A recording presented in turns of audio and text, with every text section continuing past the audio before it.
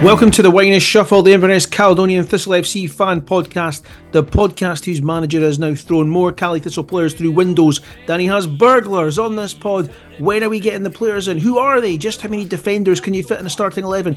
Just what is the Spoonie story? Why we should all take a trip down to Grant Street in the most important few months in our club's history. All that and 29 years worth of ICT references packed into an hour of wild conjecture and mild distraction. Let us shuffle. Larger sale for shitty weather, drugs and business. Inverness is a fucking business. What did Tarzan see when he found a screwdriver? There's it. Welcome one and all to the Wyness Shuffle 2024. I am still your host, Andrew Moffat. Happy New Year to everybody listening, and it's a happy new, or maybe not so happy so far, new transfer window, and it's a welcome back to Andrew Young, Windows 1.0. How you doing? How you doing? Sandy Sutherland, Window Lane. What's happening? All right, how's it all going? And Stevie smiling already. And Stevie Riley, double glazing. Okay, I thought you were going to say window liquor there, mate, so I'll take that, that's fine. Right, to kick off, we're 5 years in and I'm still coming up with these. To kick off, your hopes for 2024. Yeah, it's a new year. What's your footballing resolutions for 24? What are your hopes, or specifically, what is your one hope, gents, that you have for ICTFC in 2024 as we go into actually our momentous 31st season? I think, won't it be 31st? Yeah, it will be. This is our 30th now, so it'll be the 31st season. Yeah, our fourth decade. Then we go into our fourth decade. I'll give you time to think, because I don't know if I asked you to do that. So mine is very, very simple. 3 words: don't get relegated. That's it. I am a positive man, and everybody will know that listens to this podcast, the many hundreds, that I like to keep the podcast light. But I like passing football, but I don't really care about what type of football is played right now. We're in a position where we just don't want to get relegated. It's as simple as that. Gents? No, exactly that, Moff. At the moment, time of recording, yeah, it's a relegation battle, isn't it? But we'll be positive. I'm hoping for a right winger. I was hoping for a striker up until yesterday, so we got one in as we record, and he's had a positive impact today. But yeah, 2 or 3 more players in the door, which, listening to Big Dunc's interview Broomhill, didn't fill me with a lot of confidence. He was hoping to get one in, which we now have Samuel in, but yeah, he wasn't giving us too much on any other players coming in, which worries me. I just feel like we're either going to go in with what we've got, or it's going to be a last minute scramble for whatever dross is left in the last day of the window. So yeah, relegation free, couple of months hopefully, and some more players in. Sandy? Survival for me as well. Within the dog fight, and it'd be good to get out of it as quickly and as effectively as we possibly can. I'd also like to see a bit of Keith Bray as well, because he just seems to have disappeared for the last part of 2023, so it'd be good to see a bit more of him again in 2024. Staying up, obviously, but I'd like to see any attacking player coming in who's really sort of exciting, unpredictable, sort of player that gets people off their seats. No offence to the players we've got.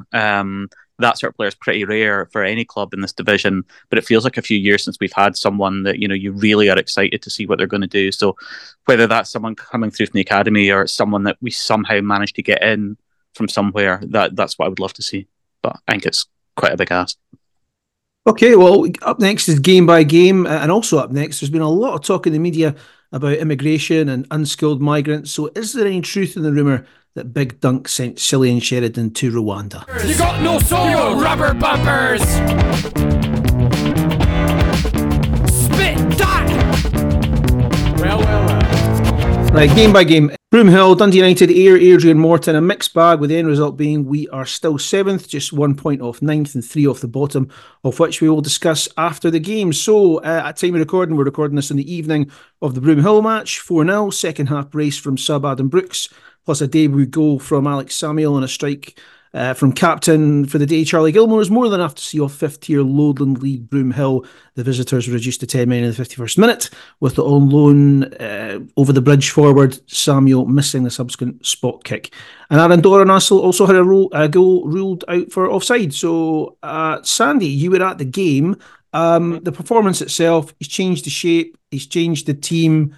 How reflective is that performance, do you think, in terms of him building for the next few games? Has he learned anything? Are there players that are going to come into contention?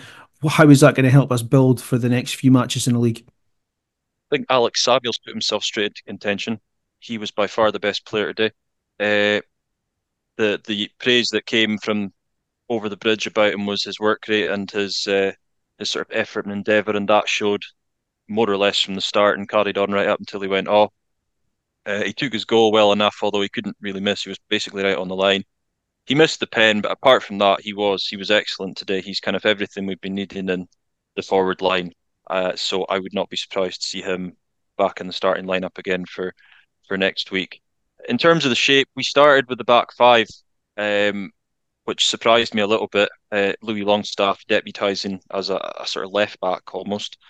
It was kind of more of the same to begin with for most of the first half. It was sort of a lot of side to side and back to the back three, and not an awful lot happening in terms of kind of quality. We did make chances. We got a lot of joy down the right hand side of the pitch. Samuel was running that channel a couple of times. He was also trying to bring other people into play. He made a couple of chances. The Doran one, I couldn't see for sure from where I was sitting, but it looked like it was going in anyway. And Wallace Duffy tapped it in. That's what got it chalked off for offside, because Duffy was miles offside. He then missed a chance himself. And then the second half, we changed the shape. We went to a back four. They'd already gone down to 10 men at that point, and it kind of became routine after that. But the Tabs made a good impact. Billy Mackay came on, made a couple of chances, set up Adam Brooks for his first. He looked very lively, took both of his goals really well, especially his second, because it looked like he kind of backheeled it. And I think it might have taken a wee nick, but it doesn't matter. He got himself into the position to make it happen. So good overall performance, heavily benefited by the extra man, but we're through to the next round. I mean, you kind of take it with a wee pinch of salt given the kind of depth in opposition, but no, a lot of encouraging signs today, especially from our new boys, so we'll take it all the way. Yeah, you say he changed the shape at the start of the second half. Do you think he's obviously, to start the game, he's gone with the same shape he's gone with in previous games? And I had a conversation with someone this week saying, what do you think his favourite system is?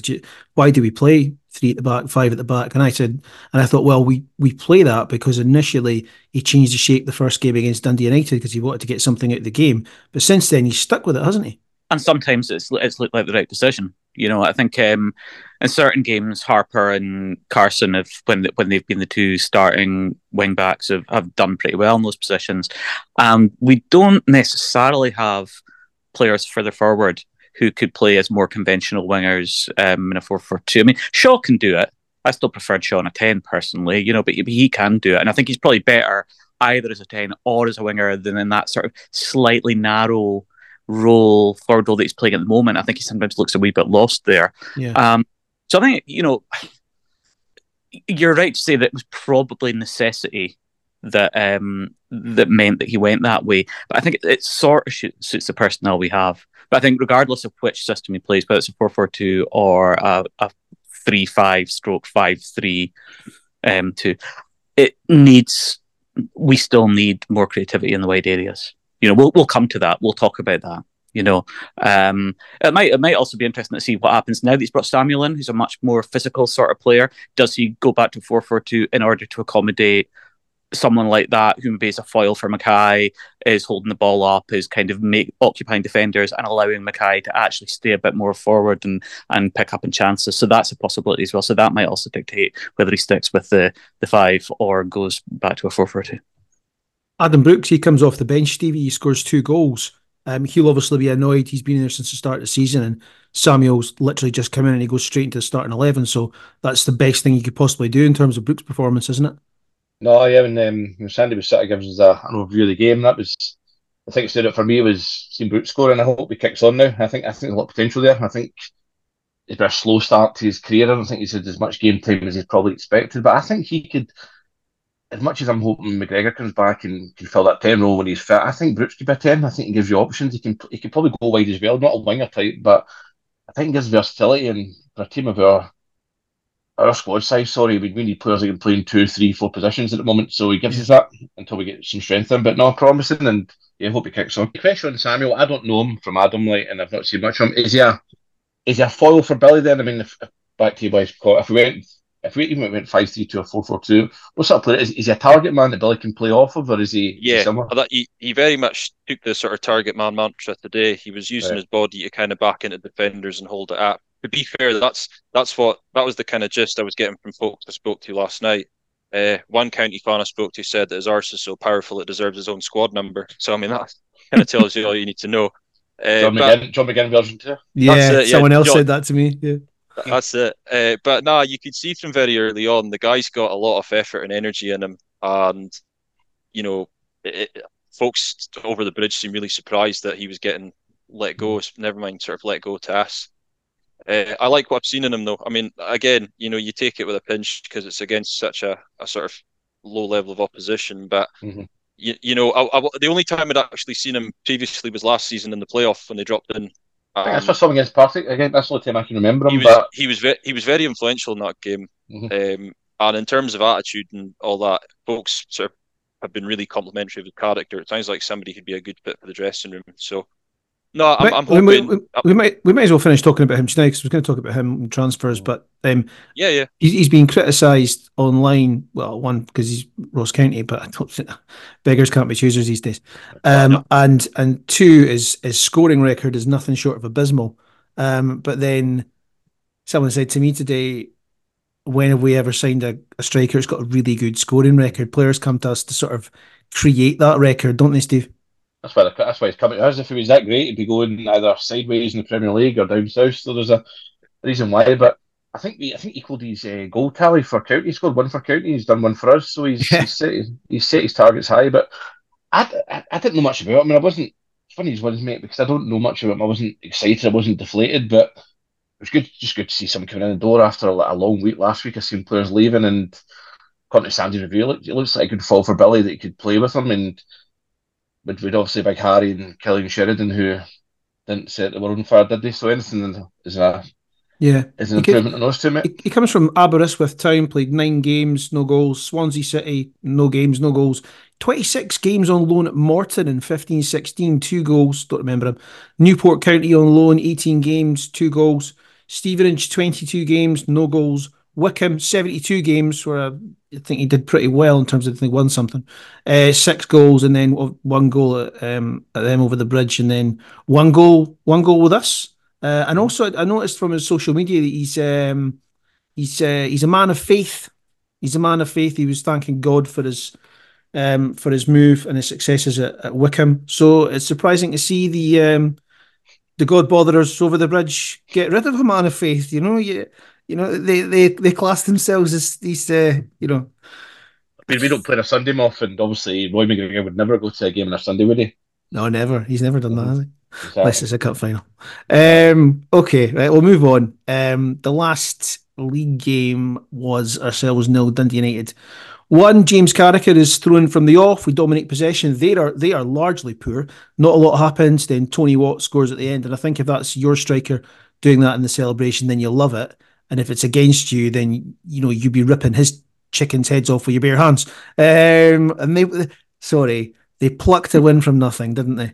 Yeah, I think they did. I was surprised by how poor they were, to be honest. But I don't want to be terribly critical of us, but I think that we got a lot of plaudits. When I actually felt that although we were quite neat and tidy, we weren't that dangerous.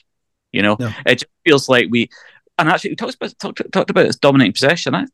Apparently, we only had 49%, so we actually were slightly less dominant. It didn't feel like that. It did feel like we had more of the ball. But yeah, an awful lot of Sandy was saying of side to side. United obviously came, ready to be patient, ready to be quite solid. That seems to be something that they've got better at over the course of the season. I mean, I was surprised to see how few goals they had conceded, because there was some games earlier in the season where they seemed to be allowing teams an awful lot of possession, and they sometimes kind of like seemed to take a lot of risks. But in this game, they were very solid at the back. We didn't get beyond them very well, but it also felt like even when we won the ball back in the periods when they had possession, we didn't really move it fast enough. Everything just felt a little bit slow, a little bit ponderous. Not the ball not going out to the wide players quickly enough. I mean, I thought David Carson pushed on really well in this game, and Harper always tries to do that, but I think we don't really find them quickly enough. Neither of them are. Harper is sometimes better than Carson at getting beyond the last man, but then that's not really his game. So I think what you need to do is get it to him early when he's got a bit more time to pick his cross. He put in crosses for most of our chances. Most of them came from Carson, but they were nearly always going into really packed penalty areas. So it just felt to me that, we maybe could have moved the ball more quickly. We maybe could have used our possession a little bit more imaginatively as well. It seems to be the same sort of, the ball kind of goes round, kind of about 30 yards out slowly, and eventually reaches, one of our wing backs, and not that much comes from there. Yeah, that's what Liam Keogh's referred to before in this pod, is that he called like a horseshoe football, didn't he? Yeah. That's what it felt like. The other thing I would say, I thought we were pretty impressive at the back, and I think generally speaking, under Ferguson we have tightened up there. There's no question about that. That's something he's definitely got right. But the goal does come from what looked like slightly tired, desperate looking defending. I think it was Carson tried to clear it. It comes back in. Carragher, who I thought was mostly pretty decent. I mean, Morgan Boys was probably with the pick of our players, I think, but Carragher was pretty decent. But he goes flying and somebody mistimes it, and that allows Middleton, I think, just to kind of stroll away with the ball, and then Watt's got an easy finish and makes an absolute dick of himself in the celebration. What a pathetic spectacle that was. What about Longstaff, Sandy? He was the additional midfielder in a sort of a diamond shape. How did that work for you? He had a couple of good moments on the night, but overall I thought he struggled. Same with Nathan Shaw. I thought they both really struggled to get into that game. And, going back to what AY says, I think he's spot on the mark. There was times in that game where we just needed to be a bit more direct against him, and I think we would have caused him a lot more bother. And it just felt to me like the two of them, they had maybe just been a wee bit more ambitious when they were on the ball, because they saw plenty of it. They just weren't really doing enough with it for me. They weren't getting at defenders. They weren't even looking for a forward pass a lot of the time. It was always going either out to the wing on the few occasions that somebody pushed ahead of them, or it was going back. I just felt like that was one of the things that slowed us down. Shaw's had a bit of a run like that recently. I'm not sure he's so comfortable in that position that he's playing right now, and that's not on him. I think he's just better suited to playing further up the park than what he is at the moment.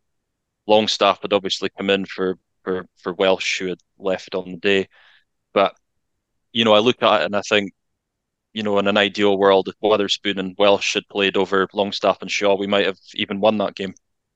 Well, let's not beat about the bush. There's a lot of work done in the training pitch in terms of possession, in terms of him embedding the system that he wants to embed, but he doesn't have the roster of player which to implement that entirely effectively. So, albeit we've picked up X number of points, we haven't pulled away from the bottom of the league. Was that a mistake? Could we have picked up more points by not adhering strictly to that diktat in terms of play, Stevie? What do you think? Probably, looking back now, you'd probably say yes, but I mean, I don't know if Ferguson totally trusts the bench, right? I mean, obviously that's evident sometimes when you're looking at options, but I don't think he's been that flexible with the players. I think he's usually been pretty rigid. We'll talk about Welsh later, no doubt. That's a contentious point at the moment amongst fans. Letting him go, especially to who he went to, is a weird one for me. But I don't know. Some of the games, we'll talk about the Airdrie game, which was hopeless. That was going back to worse than under Dodds. In the 2nd of January, that was terrible. But I don't know. You can blame the manager, but I think you've still got to look at the players as well. Are they taking what he's putting on the training pitch on board, or is it a case of what he's trying to implement the players aren't capable of? It's probably a bit of both at the moment. Yeah. One thing I should have added to that, and it ties in with what you're saying, Stevie. The amount of time Billy Mackay is spending dropping really deep to try and make things pick up the ball is not a healthy sign. You can't. he's obviously our greatest goal threat, and it's not as if there are other players, running beyond into really dangerous positions when he's doing that. So that clearly shows we're not getting the best out of the players who should be our creative threats, i.e. Shaw and Longstaff. I don't think we get a 10, Andrew. I think we spoke about this in the pod last time, lack of a 10, but I don't know I think he was doing it under Dodds as well, though. I'm sure he'd been doing it for the last few months, dropping by, but even more so under Ferguson. But we don't have that player that breaks the lines, and that's back to maybe Sandy and I were chatting about Brooks. We need someone to take the onus on to actually go forward, because we've done it against Ayr, which we'll speak about a little bit, but yeah, we don't have that creative player, which goes back to what Liam Keel was saying about Gilmore, Anderson being very similar. We don't have a dynamic number 10, do we? So maybe that's what we're missing it. And I think teams generally are sitting reasonably deep against us because they know that we're not, they're not coming out, they're not going gung ho, they're keeping their defence, fairly well stocked, because they know that we don't have the players that are going to kind of get beyond and all this sort of stuff. So I think they think we're a containable team, that they're not going to kind of totally run them ragged. So they can afford to sort of take their time, almost going forward. You know what I mean? And I think that's kind of frustrating us as well. Who knows? I think we need, we'll talk about transfer window and what we need and whether there is anyone out there. But certainly I think just the fact that we're just seeing Mackay sort of, well out of position so often is not a healthy sign. Okay, we'll move on to the win. Ayr 1, ICT 3, much improved performance. Boys, obviously man of the match with his 2 headers. Ridgers with 5 match-winning saves. Anderson covering every blade of grass. Carson solid. Harper supreme. And sadly, Sean Welsh controlling the game for the 65 minutes he was on the pitch. Stevie, you were at the game. We'll talk about the departed Prince later. I thought this was a sort of return to form of sorts, more of a pragmatic approach, but that might have been the sort of the smaller pitch at Somerset. What were your thoughts? Welsh would stand out. We'll speak about him later. I thought he'd be brilliant. I think Anderson we talked about a minute ago about breaking lines. Anderson's a bit more forward. He was sort of getting into the edge of the box. He done it against Partick for the first, 14 seconds, wasn't it, that goal against Partick at Christmas time? But he's the sort of one that could do that. But I thought we were more higher up the pitch. I thought Cammy Harper, his delivery in for Boys was his second goal. Can't remember if it was second goal with the header at the back post. Superb. But I think we dug it out in the first half. If you might have seen the game, Moff, but first 35 minutes it was all United. We've got a fortuitous goal with Billy Kyles, the keeper and defender, making a hash of it. But that was Ridgers kept us in it. Yeah, I got some amazing saves. But once we sort of scored, I thought we were by far the better team. Obviously, Logan Chalmers came back and scored in the second half, but it was like the old us, getting the balls wide, getting balls in the boxes, which, again, they're coming from wing backs.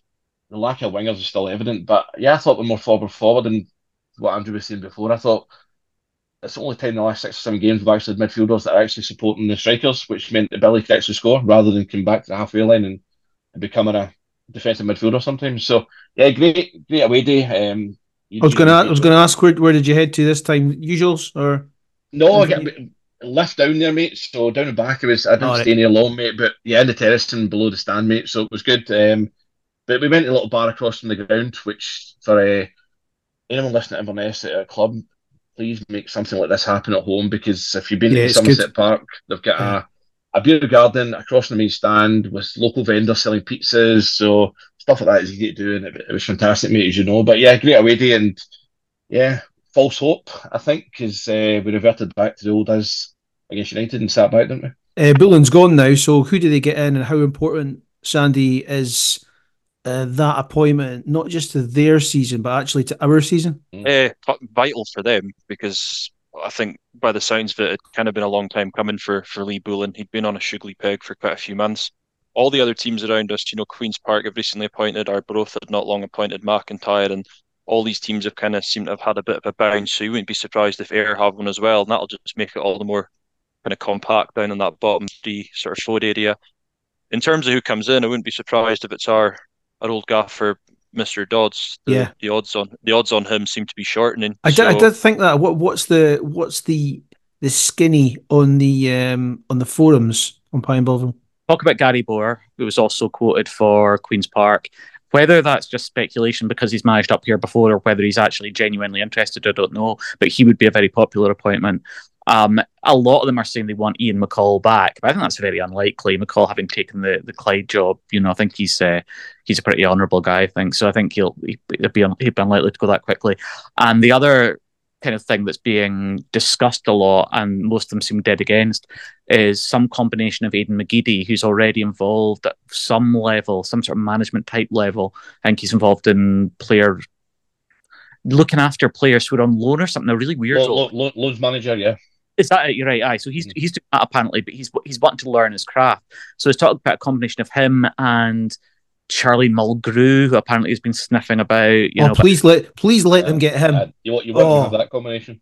It's fantastic. I think that'd be madness to try and do something as experimental as that in this sort of at this time and in the situation they're in. So I suspect Boyer's one they won. Dodds, I think, has got a pretty good chance. Whether he'd be a popular appointment, I don't know, because I think he's seen as a Hun stroke Killy stroke, type, but beggars can't be choosers, Yeah, so, he could point to what he did when he came in to help Neil McCann, though. Yeah, no, absolutely, and I'm not. I think Billy Dodds could be a very good appointment for them. I think he might be exactly the pragmatic sort of appointment they need. But their perception of him, I think, this amount of prejudice from some of them. I think some of them think it would be fine, they'd be okay. John Robertson's been mentioned as well, which is funny because I didn't know if he's got any interest in going back into management, but quite a few like him.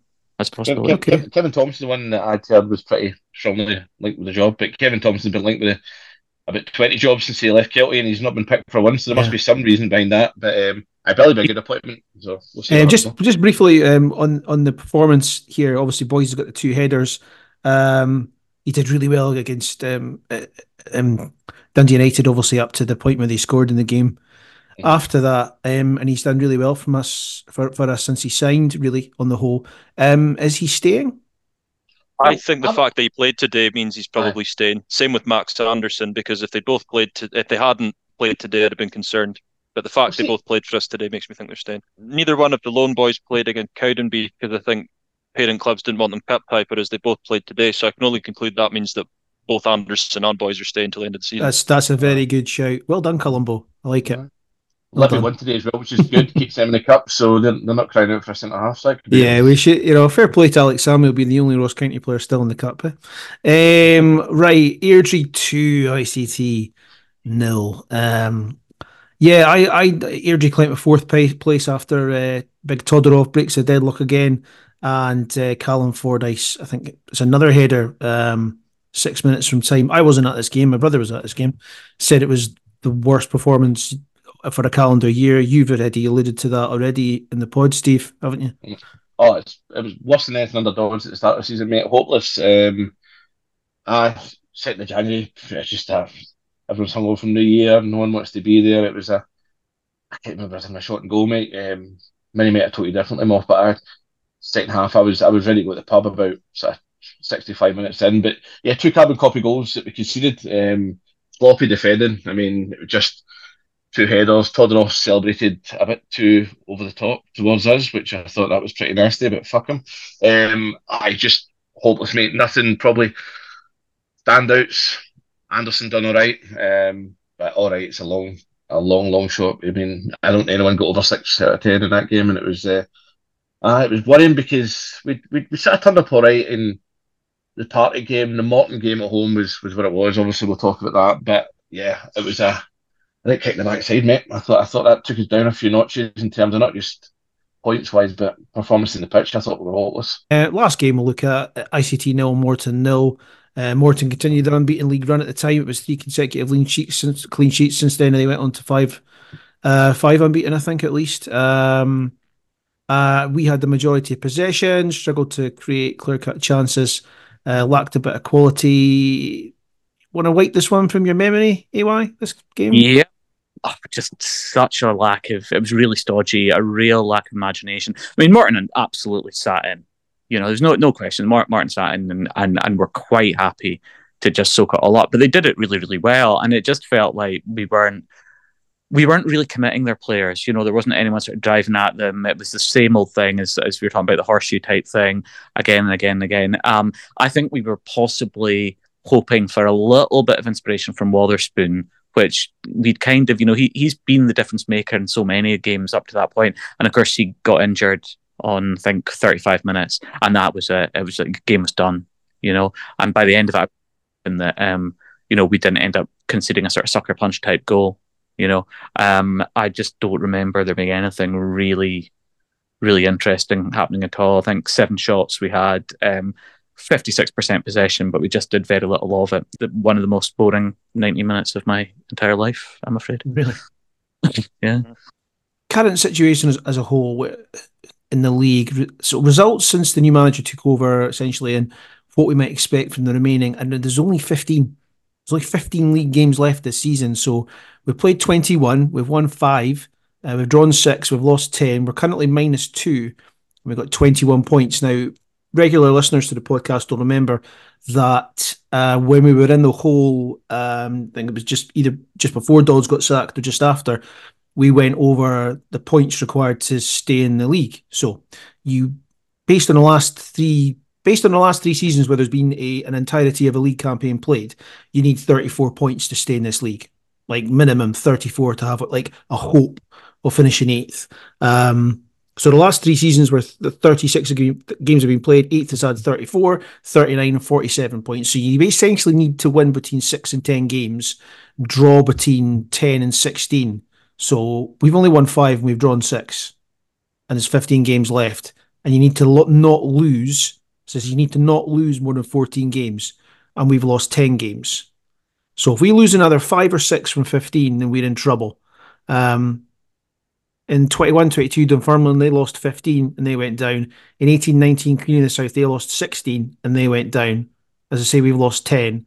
And in the Championship, on average, we normally win about 15 league games. We draw about 10 and lose about 10. But that's completely reversed, even worse than that this season. But if we can win just 5 or the remaining 15 games and we go into 10 wins, and no team in the past few years has been relegated with 10 wins. One team's been relegated with 9, but not with 10. What do you make of that, Sandy? I know you're a man for looking at these sort of things as well. A headache just thinking about it. I agree. What AY said earlier, we look a more solid side defensively. We've been sucker punched a couple of times recently. We need to start scoring goals, though. We need to score goals to win games, and that's been my biggest concern over the last sort of month or so. We're not scoring enough. The -2 comes from the fact that we're solid defensively. We're not scoring enough. We need to get a couple more bodies in that are going to make us score. And the other thing too is we need to seriously beef up our home form, because our home form's been absolutely atrocious this season. I think we've only had 2 home wins all season. Granted, we've not had many wins in general, but only 2 of them have come at home. Not acceptable. Not really. So that's what I think. That's the 2 things that really need to improve between now and the end of the season. I think if we can get them, we'll get those wins we need, and all being well, we'll get enough. I'm not looking too far ahead. I think it's all about survival now. It's surviving as best as we possibly can. But we need goals, and we need to make the home ground formidable again. If we can do that, I think we've got a good chance of staying up. Yeah. I don't see any team. There's no obvious team that's going to get cut adrift this season as well. And that's a difference from a lot of the previous seasons of the Championship. It's rare that we've been worried about finishing 10th. We've been worried about potentially dropping into 9th, dropping into playoff places. But this season, 9th or 10th, we're as likely as almost anyone to end up in those positions. And that's not me kind of being hysterical or being critical of Duncan Ferguson. Like I say, the team's much more solid since he came in, but we could conceivably sort of 0-0 draw, 1-0 defeat our way to 9th. Simply because we're not scoring enough. You don't want to finish 9th. No. I mean, 8th is what you talk for, but if you look at the teams below us, I mean, just looking at goals for, obviously we're joint second bottom. I mean, I'm surprised Airdrieonians have scored 19 goals. We've got 23 goals along with Arbroath, I think, but we've had a new manager bounce, haven't we? I mean, that's gone. But you think Ayr will get a new manager bounce if this thing still does exist? Arbroath still, Jim McIntyre's not been in there that long, has he? And then obviously, Callum Davison is doing well at Queen's Park. 1 2 out of 2, isn't he? Or is it 2 out of 2? No, 1. He just won 1, didn't he? Against I think Arbroath. They've only picked up points in 8 matches. We've picked up points in 11 matches. But if they win, they go level with us, mate. They're 3 points behind. But over the course, so not specifically on like head to head against them, but over the course of 15, 16 games left, they've got 16. I don't think they'll pick up as many points as we'll pick up. There's not one team that's sort of cut adrift. There's 4 teams there I can see. Yeah. I'm including Dunfermline. I think Morton will stay upright, and then you've got a race above them. But 100%. So basically, Dunfermline are in 6th. They've only played 19, and they've got 23 points. And then the 4 below are us in 7th, the 21 played 21. Queen's Park in 8th, played 20, got 20. Ayr in 9th, played 20, got 20. Arbroath last, played 20, got 18. We go to Arbroath in a couple of weeks. Don't we? We get obviously Raith away next week if we record, but we've got Arbroath in February. That's a massive game, isn't it? I mean, every game is massive, but yeah, we need to start beating the likes of Arbroath, teams below us, beating Morton, teams like that. These are all teams that have taken points off us this season as well. And I'm not just talking draws, I'm talking wins. And even recently they've done that too. So, yeah, Stevie's right. We need to be more competitive against the teams that are close to us. Well, Ferguson's won 5 out of 15 matches, so if you replicate that with the last 15, then we'd end up on 10 wins, at least 36 points, but you would expect 3 or 4 draws in there, which would take us close to 40 points, which should be enough. Having said that, Queen of the South and Falkirk both went down in the same season on 38 points, and actually I don't have this in my notes, but just off the top of my head, out of those 5 wins, how many of those were actually directly beneficial in terms of David Wotherspoon's performance? Airdrie. Queen's Park away, the 4-1 game. I think that's the most worrying thing for me, to be honest. It's a link-up play with Billy Mackay. I thought Billy Mackay looked at the Ayr United game at home as well, because he got 2 in that game, didn't he? He brings players with him, and that's it. And that's the thing, when you sign players like Wotherspoon, it's not just in the park, Moff, it's in the training pitch as well. Standards get increased as well, and that's the problem. I'm all for bringing young guys in and loan and giving guys a chance, but you need somewhat experience. So I mean, that's what Queen's Park have done with Sean Welsh, which we'll talk about later. And it seemed to rubbed off well last week, didn't it? So yeah, it's probably a big part of it, mate. Wotherspoon's impact. All right, okay. Between now and the end of the pod, right, have a think about the remaining games, and then before we finish, or at some point before we finish, we'll have a guess where we will be finishing. Okay? Okay. Right. Depressing. Total opposite to the beginning of the season pod, wasn't it? When we were top of the league. Yeah. Right, okay, listen, what's going to save us? The transfer window up next. For McDonald, up the Castle, Inverness Man, Wheat Cheese Hostel, Jenny Heavers, CCTV, BT's Pizzas, Judith, City, Farland Park, the Library, Spectrum Centre, Multi-Story, Caley Thistle, the Golden Mile, Music Centre, Ma'ala. Okay, transfer window to date, and it's Saturday the 19th of January as we record this. This has got to have been one of the worst windows since Vista. That's one for the computer nerds out there. Sandy, did you get that one? No. No, okay. God, you're so young, Sandy. Jesus. I know. My baby on this group. Right. Transfer window targets. To date, we've seen Jamie Carragher's son come in, and just yesterday, county striker Alex Samuel, and we saw quite a few leave, and we'll touch on them after we look at targets. Has anybody got any transfer? Do you know what? I had Greg Stewart written down, but I mean that was Did you? Yeah, I thought, but he's gone Premier League, hasn't he? Aye, he's too good for us, mate. But no, actually, I'll talk about targets. I just thought, see with Wotherspoon not signing because of the great deal that we offered Wotherspoon, I thought there'd be a pot of gold there that he's not picked up that we could obviously shift sideways, but it doesn't seem to have happened yet. So I don't know if £1 million drop, do you put it all on like a Wotherspoon type player that can elevate you, or do you spread it 3 ways? And I'm torn what to do, because I think we need bodies in there after the ones that we've lost, but I still want a marquee signing. I know he wasn't great, but I want a Wotherspoon, I want a Scott Allen type name, someone that could come in and can lift fans as well and get maybe even more bodies through the door. But I don't know where to go, mate, because we're toiling at the moment, aren't we? So yeah, I've got a couple of names. I think you probably do as well, don't you, Sandy? But I don't know how realistic. Yeah. I've tried to keep it as realistic as possible. I'm more miffed at the fact that a couple of ones I had that I thought might be a shout have all been picked up in the last 48 hours, which has really pissed me off. We don't need any defenders, so it was all kind of wingers, attacking midfielders, and a couple of sort of centre midfielders as well, I thought. Okay. So, got about... Have some of them gone? Are some of them players that you think we might have been in for? Because presumably we have been in for players and they've turned us down. Well, one I looked at was the boy we had on loan a couple of years ago, Sam Pearson. Bristol City chucked him about a week ago. Yeovil, was it? Yeovil. Yeah, Yeovil picked him up a couple of days ago. And the other one, which was a wee bit of a wild shout, was Brandon Barker, because he'd been a free agent since the summer. He's a player, mate. Mm-hmm. Yeah, if you want a laugh, he signed for Morecambe, and my cousin and her partner, they're season ticket holders, and they're sponsoring him till the end of the season. So I messaged him when he signed. I said, "You've stolen my idea. You have no idea what you've done to me here." And they're like, Your cousin was giving Derek Adams money for a period of time. I like that, mate. Yeah, I know. That's still here. Don't get me wrong. I can't stress enough how much I've let them know of my hatred for the man over a number of years. A good shout, mate. Back's a good shout. Actually, I looked at him using my list, mate, because by all accounts at Rangers, he was one of the best players in training. All ex-Rangers players rave about him. So yeah, just something we don't have. A lot of pace, a lot of directivity. Can play both wings, and I think given he'd been without a club for so long, he'd have been a shout. But Morecambe got him to the end of the season. They do have a player though I thought might be a shout, and that's Cammy Smith, because he can't get a game at them right now. He played the Championship. That's right. Played the Championship, played the Premier League, can play as a winger, can play as a 10. So I thought he might be somebody we could go for. Curtis Main's just gone into Dundee, so I wondered if there's any chance of Zach Rudden becoming available on loan. I don't think he's had many chances to push him down the pecking order. Just to have a kind of a big striker. He's been good at this level, although he's never really done it kind of in the top flight. Jermaine Hilton apparently wants away from Arbroath. He wants full-time football. Left Arbroath. Oh, is he gone? Aye. He's a free agent now. I had him on my list as well, AY. He was one of the first I wrote down.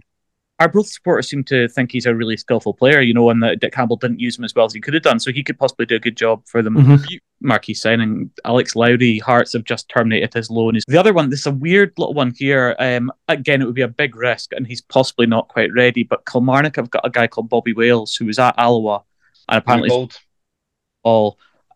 he's just gone back to Kilmarnock, and Craig Anderson, who's one of their kind of like big pundits from the terrace, is kind of saying that he thinks that the next stage for him would be to get a Championship club loan, because he's not quite ready to kind of start for Kilmarnock, but he's got a lot of potential. So if we're talking about a player that could be exciting, that can maybe run up players, provide something different, then he's a possibility.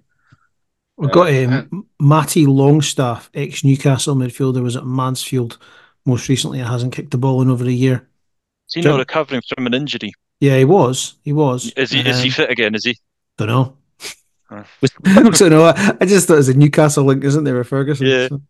There was an Everton youngster I seen, a boy called Tyler Onyango, and Ferguson signed him for Forest Green last season. He was his first signing actually. Yeah. He picked up an injury, so he didn't last very long there. But Everton were looking to loan him out, and I believe he was offered to St Johnstone and Dundee in the summer, but neither one of them took up the option. But he's still sitting in Everton's reserves. He's not kicked the ball all season. He's been in the squad a couple of times, but he's got nowhere near.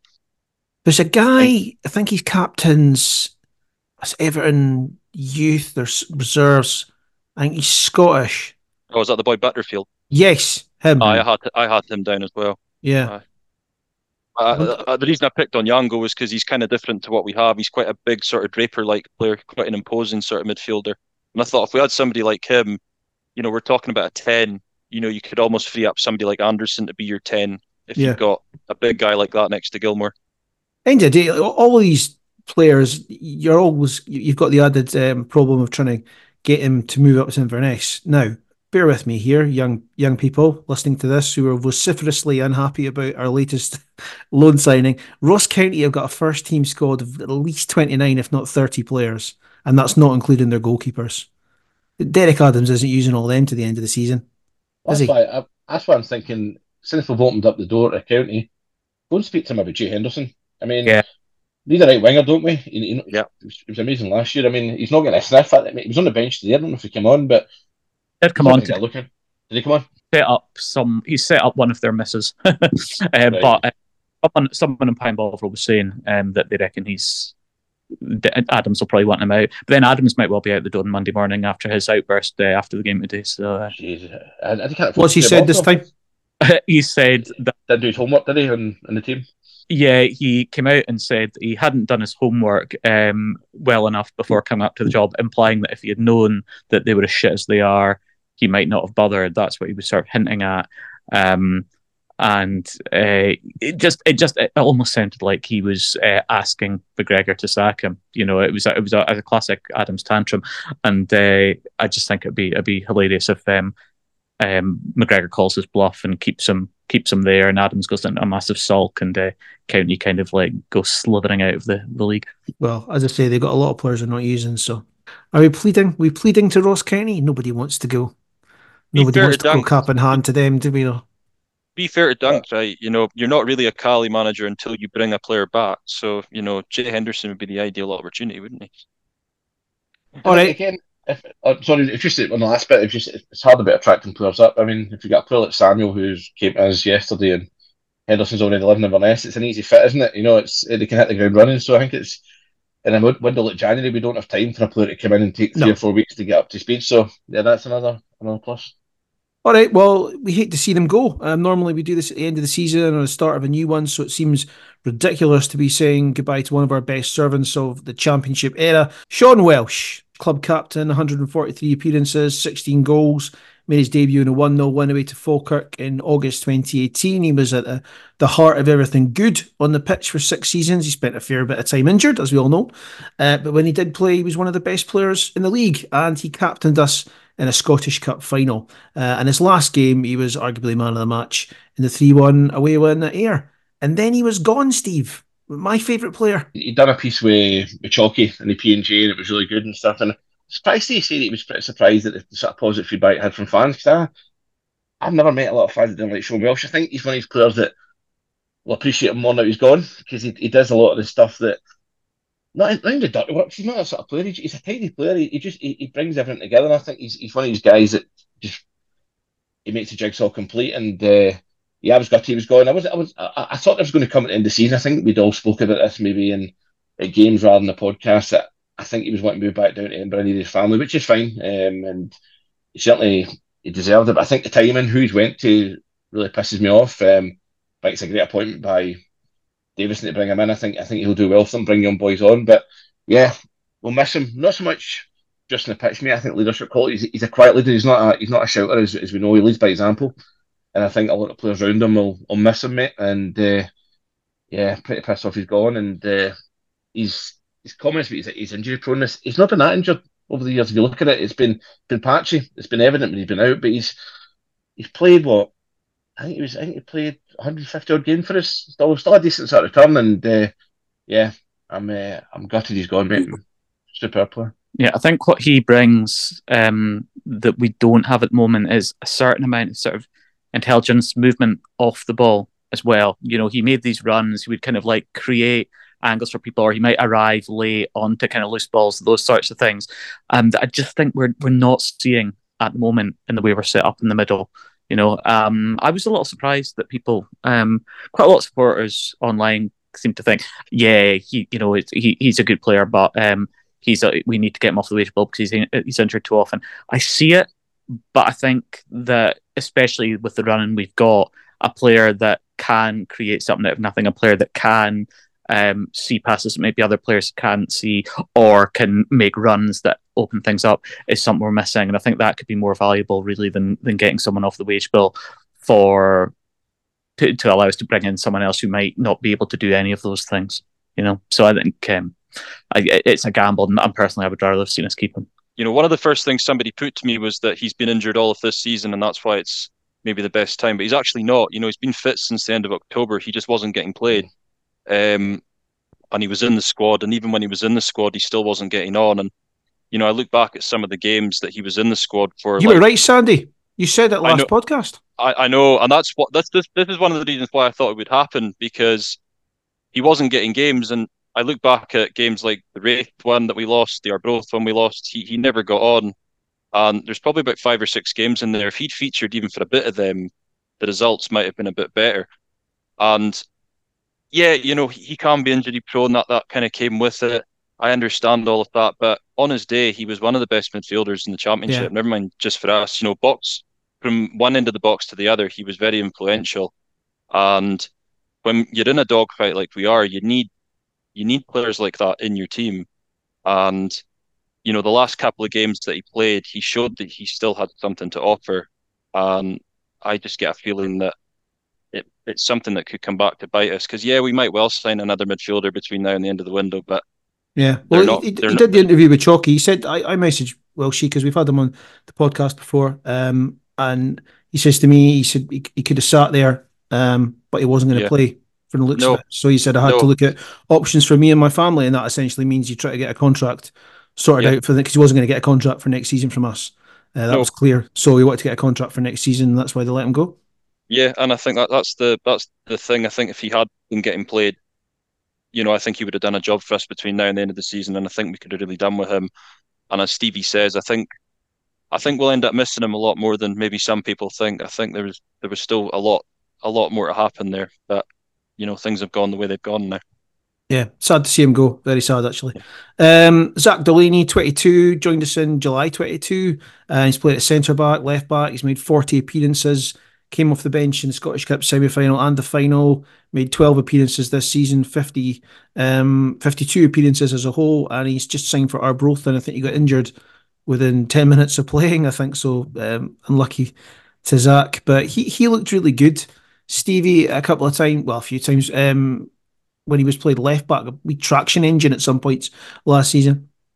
I thought when he went left back, there was a future there. He's raw. I think he's still a work in progress. He's rash as well, isn't he? I mean, he loves a challenge. I think he maybe needs to go away, maybe learn some more football intelligence and get his IQ up in regards to football, because he's certainly there's a player in there. I don't know level. Yeah. I wasn't too bothered about Zach going. I didn't see a long-term future. I think he could be a good League One player, bought to the Championship. Well, Christ, we're bought to the Championship, so that's a contradiction. But yeah, he's maybe that level for his level at Arbroath, part-time as well, so I don't know how that'll work. I mean, that's obviously a transition for him, whether that's short term. But no, best luck to him. I thought that there's a player there, but yeah, I think we're just maybe a little level up for him, and it might work out long term for him. It's a good move to Arbroath. And Cillian Sheridan, he runs a really funny podcast. And Harry Henham, he didn't get a chance, and it looks like Lewis Hyde isn't fancied either. None of them come as any real surprise. I mean, Sheridan was always going to go, I think. Just didn't look up to scratch. He looked done. I think his days as a full-time pro are more or less done, having watched him the few times I did. Lewis Hyde had a few fleeting moments, but, centre mid's always a really tough act to get into when you're an academy player, because it's always such a competitive part of the team. I think he'll do all right in the Highland League. I wouldn't be surprised if he maybe works his way into somewhere like Elgin or that in the long term. And David Wotherspoon, well, Inverness wouldn't let us speak to him, but the Dundonian is a different breed, as Dundee United did. And he's up next. Where'd you want to drink? Well, the Glenalpin, the Thistlein, the Jolly Trover, the Castle Tavern, Cupkiss Joxer, Diners and Gallons, the City Bar, number 27, Phoenix Slaughters, Love to Love, Cake Exchange, and Mambo's Hutch, Heepies, TVs, Gunnies, Riley's, Bergies, Keelmore, Hoot and On. Right, up till a couple of months ago, every Invernessian's favourite spoons was the one on Church Street, where you can get salmonella from macaroni and a pint of best for £1.29. But then for a short window, it was the great David Wotherspoon, who's now away to Dundee United. So did it happen? Was it real? Was it a fever dream? It did make us feel good. For the first time since August, let's speak to a player who has played for ICT this season. Stevie talked to David Wotherspoon. So delighted to have, and I hate to say a former Inverness player on, but he's now former, but yeah, a superstar for 3 months. He was like a holiday romance, we met him on holiday, he gave us a good 3 months, he was amazing, but he's left us heartbroken, but he's left us with good memories, and nothing but fond memories. So yeah, welcome to the pod, David Wotherspoon. How you doing, mate? Great, thank you. Thanks for having me, and what an introduction. Thank you. No worries, mate. No worries. It's fine, mate. I'm getting over it now. I've run out of Kleenex, mate. The tears are gone, mate. I'm wishing you well. But let's get back 3-4 months ago, mate. I was a bit surprised when I fans you were linked at first, because I don't think it was uncommon news. I think you were looking maybe to go back to Canada, as a move with the pipeline there. I think you were training with Dunfermline, but how did it come about, and was it a bit of a surprise yourself at first? Yeah, sort of. I looked at the idea of possibly moving my family over to Canada at some point, so we looked into it, but things didn't quite work out the way they did, and I ended up training with them for quite a while. Got my fitness and everything. Then I was just waiting for that right deal. Then Big Dunc came calling and said, "Did you fancy coming up for 3 months?" And I quite fancied that, and just get me back playing football, because I was starting to struggle a wee bit with Saturdays, having to look at the results and watch the football from afar. And I just wanted to get back playing, and he took me up there. He put me on trial for a week. I think it was his second week in charge of the team. So he was just looking to implement his ideas and stuff like that. And he got me training. He wanted to see me in a game, so I played a bounce game, and then from then on, he wanted to sign me, and never looked back really, and really enjoyed my time up there. I had a great connection with the boys, the fans, and everyone surrounding the club, and obviously the gaffer Duncan was fantastic with me as well. Because when you come in, obviously Billy no long left, so the club didn't have a great start to the season, that's to say the least, and we'd come in, Duncan won his first game against Arbroath. But how was morale amongst the boys? We weren't getting beat 3-4-5-0. We were losing by the odd goal here and there, so we were close. But how was the sort of camp? Because you're coming in new, and what was the environment like? Was that an easy adaptation for yourself to come in? Yeah, it was. It was fairly easy, straightforward. I haven't experienced it too many times in my life, so but it was really good. They were welcoming, and no, they were just they just felt like they shouldn't be where they were in the table at that point, and I could see that when I walked in. The standard of training was good, and I felt like they could push up the table quite easily. So no, it was a great bunch of boys, and easy to transfer into that team. And give us a big insight. What's Big Dunc like to work under? I mean, he's quite intimidating. He's a bit of a presence, where both in the dugout and when he's been close to the fans a couple of times this season when he's been sent to the stands. But what's it like to work under? Obviously, we've got Gary Bowen there as well, who's obviously got a wealth of knowledge. Yeah. I mean, it was Gary that sort of made the phone call and brought me up there. So I thank him for that. No, Big Dunc was the first time I met him was very, very intimidating. Walked into his office, and obviously I knew he was quite tall, but when I walked in, he stood up and he stood over me. I was looking up to the ceiling, like he was so tall, and then he was just standing over me and asking questions right in front of me, and I was trying not to back off. But after that sort of week where he was sort of, I think I felt like he was testing the characters a wee bit and seeing what sort of mental sort of attitude they had towards training and football, and he's a great guy to work under. Genuinely nice guy. He'll do anything for you, do anything for the team, and he's great to work with. His training's brilliant. He's just always got a smile on his face. I know he comes across as a bit angry at times, but that's the good thing about him, is he is approachable. But at the same time, you don't want to get on the wrong side of him. I can imagine a few bollockings in the dressing room and the training pitch, even the time you were there. But yeah, he seems a bit more approachable now from his playing days. He seems to meld a wee bit, and he's, as you say, he's always got a smile on his face. Even when we've had not great performances, he's always seems sort of upbeat and positive, doesn't he? Yeah, he does. He wears his heart on his sleeve. During the games, he'll be in the moment, and he'll be focused on that game, and I think he shows his passion for it throughout, and even after the game, if things don't go the way that he wants them to, he'll show his emotions. But once that's done, it's done and dusted, and he'll pick himself up, and he's still got that smile on his face at the end of the day. It's something that's really great about him. He's always upbeat, he's always positive, and he's looking at the next step and always trying to improve. Brilliant. So the time the pitch started well, I think the first game was Airdrie, wasn't it? The 1-0 game, if I can remember correctly, you scored, and you're off to a flyer. I mean, I suppose for yourself, obviously, you talked about the environment coming in. You've been at St Johnstone for what, 10, 11 years. I mean, it must have been weird walking out on the pitch, and I know it was a blue strip, so that might have softened the blow a bit with the colours, but was it weird sort of playing for that team at first, coming out, and any nerves, or was it just eager to get back to the pitch? It was a wee bit. It was a wee bit. It was a wee bit strange. Like I've done it a couple of times where I've moved teams and played playing with the national team as well. That was sort of a new environment for me as well. So I've experienced it in the past, and this one was. I think because of my experience, it was easier. And the fact I was just going out there, and he said before the game, just go out and play your game, enjoy it, and get on the ball. And I think he just gave me that freedom and belief and confidence to go and play my football and enjoy it. And I think that helped me a lot.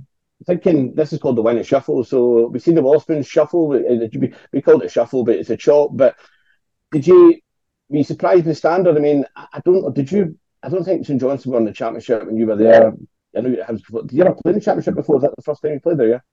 No, this is the first time I played in the championship. But obviously, playing against these teams in the cups over the years, I knew the standard's not that far off the Premiership. It's not far off at all. If not, some of the teams are as good as the Premiership teams at the moment. And the standard's great, and it's a great league to be a part of. The fact that so many teams can all of a sudden go on a run and be right up the table, because the form just changes constantly, but anyone on their day can beat anyone. It's that tight. But it's an exciting league. But the standard, as you said, is good.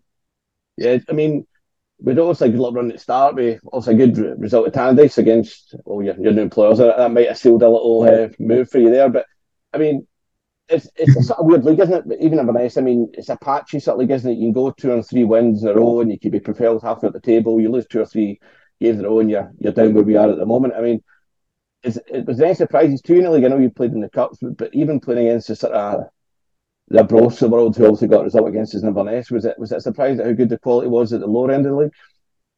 Yeah, no, not for me. No, I know these places, and I've been to these different grounds where it's always so tough to get a result of these teams, and they come up to away games as well. Like when we were playing at home, and they'd be hard to beat. It was tough. Every game was different. But I felt at Inverness our team was great. I think going forward we were very good. I thought we played some really nice football at times. Sometimes maybe not, just lacking that colour finish, because we certainly created many chances, and then we just ceded some sloppy goals at times. But it was something that you wanted to eradicate, was the defensive side of things, and shutting up shop and getting clean sheets. I mean, talking scoring goals, I think probably one of the best sort of performances during your time was probably the Queen's Park away game. We scored an absolute peach, good team move. I mean, shocking day at Hampden, pissing down with rain, but I mean, it's all come together then. Was there ever an option sort of going forward for you to stay on? I know family circumstances and Inverness is a bit of a trek. I think you're based in Edinburgh, aren't you? So it's not the easiest sort of trek every day back and forth, but was there ever an option to stay on, or was it like, I've got to get back down to my family for obvious reasons? Yeah, there was.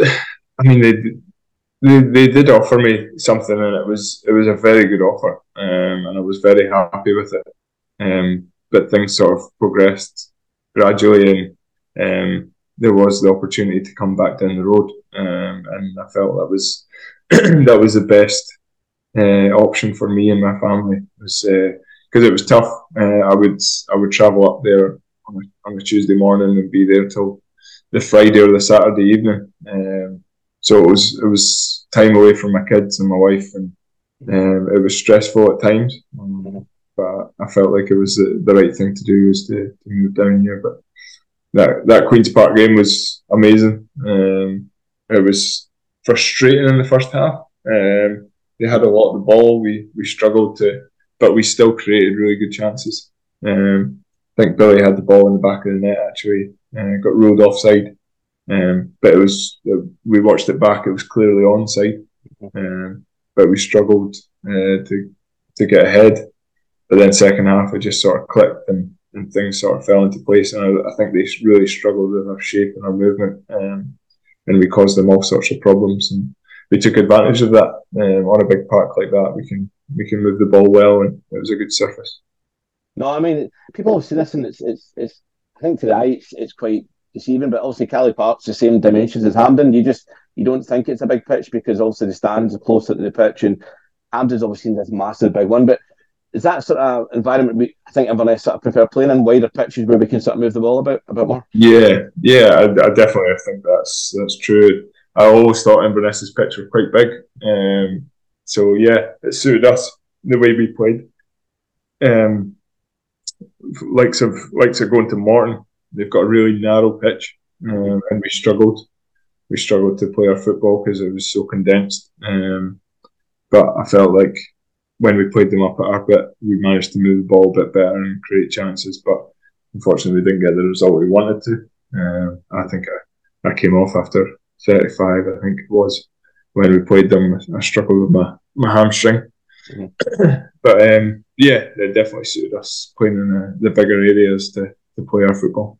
No, definitely. And after that, obviously, you picked up an option. You missed I think you missed the Airdrie game, didn't you? After that was the sort of 2nd of January game, and then there was the United game last Friday, and then the Ayr game also we won 3-1. So pastures new United, and I think I said this to your brother as well. Like, I mean, no Inverness fan will ever say you didn't turn up for us, and it was a pleasure to have you. And I think most fans listening to this podcast understand family comes first. I don't care what job you do, whether you're a footballer or a postman. I don't care what you do. Family is always first, and I agree with that. But do you look back at time fondly? I mean, I see you probably made some friends up there, and would you recommend sort of players going up there to try their trade and see if they can do something up there?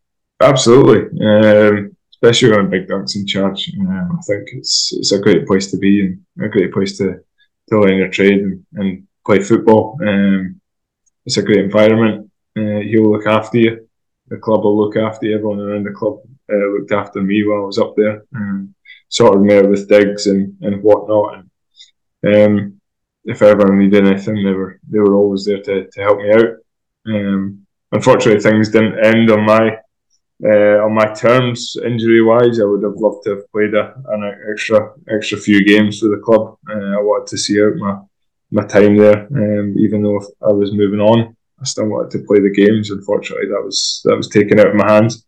But I appreciated everything, all the sort of social media side of things from the fans, the club, and everyone that's contacted me over the past sort of week or 2 weeks. How's your fitness now? Are you back training United, or are you still going to? Yeah, so this week it's progressed a wee bit further. My hamstring sort of healing quite nicely and getting back to, because it was just a small strain that I had, and so it's back to full fitness, and looking to push on next week when we start preparations for our first game. Well, my first game for the team against Dunfermline. So I'm looking forward to that, but I'm hoping to stay injury free and push on the rest of the season, and obviously looking towards winning the league if we can.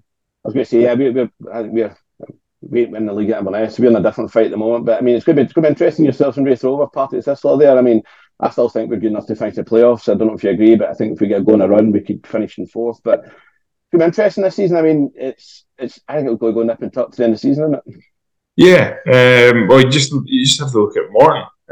Morton were down there right at the bottom, and then all of a sudden they've just went on a run of 6-7 games, I think it was, where they just didn't get beat, and they've piled right up that table. I think they're 4th now, 5th.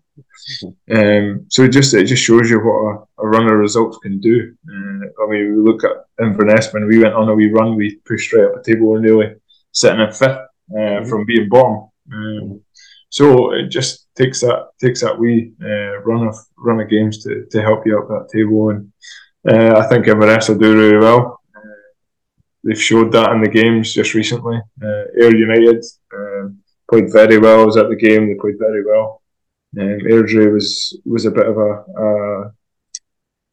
bad one, but teams have those days, and they moved on and made it right against Ayr. And then against Dundee, they took Dundee United to the last minute to score the winner. So just shows you that they'll do well.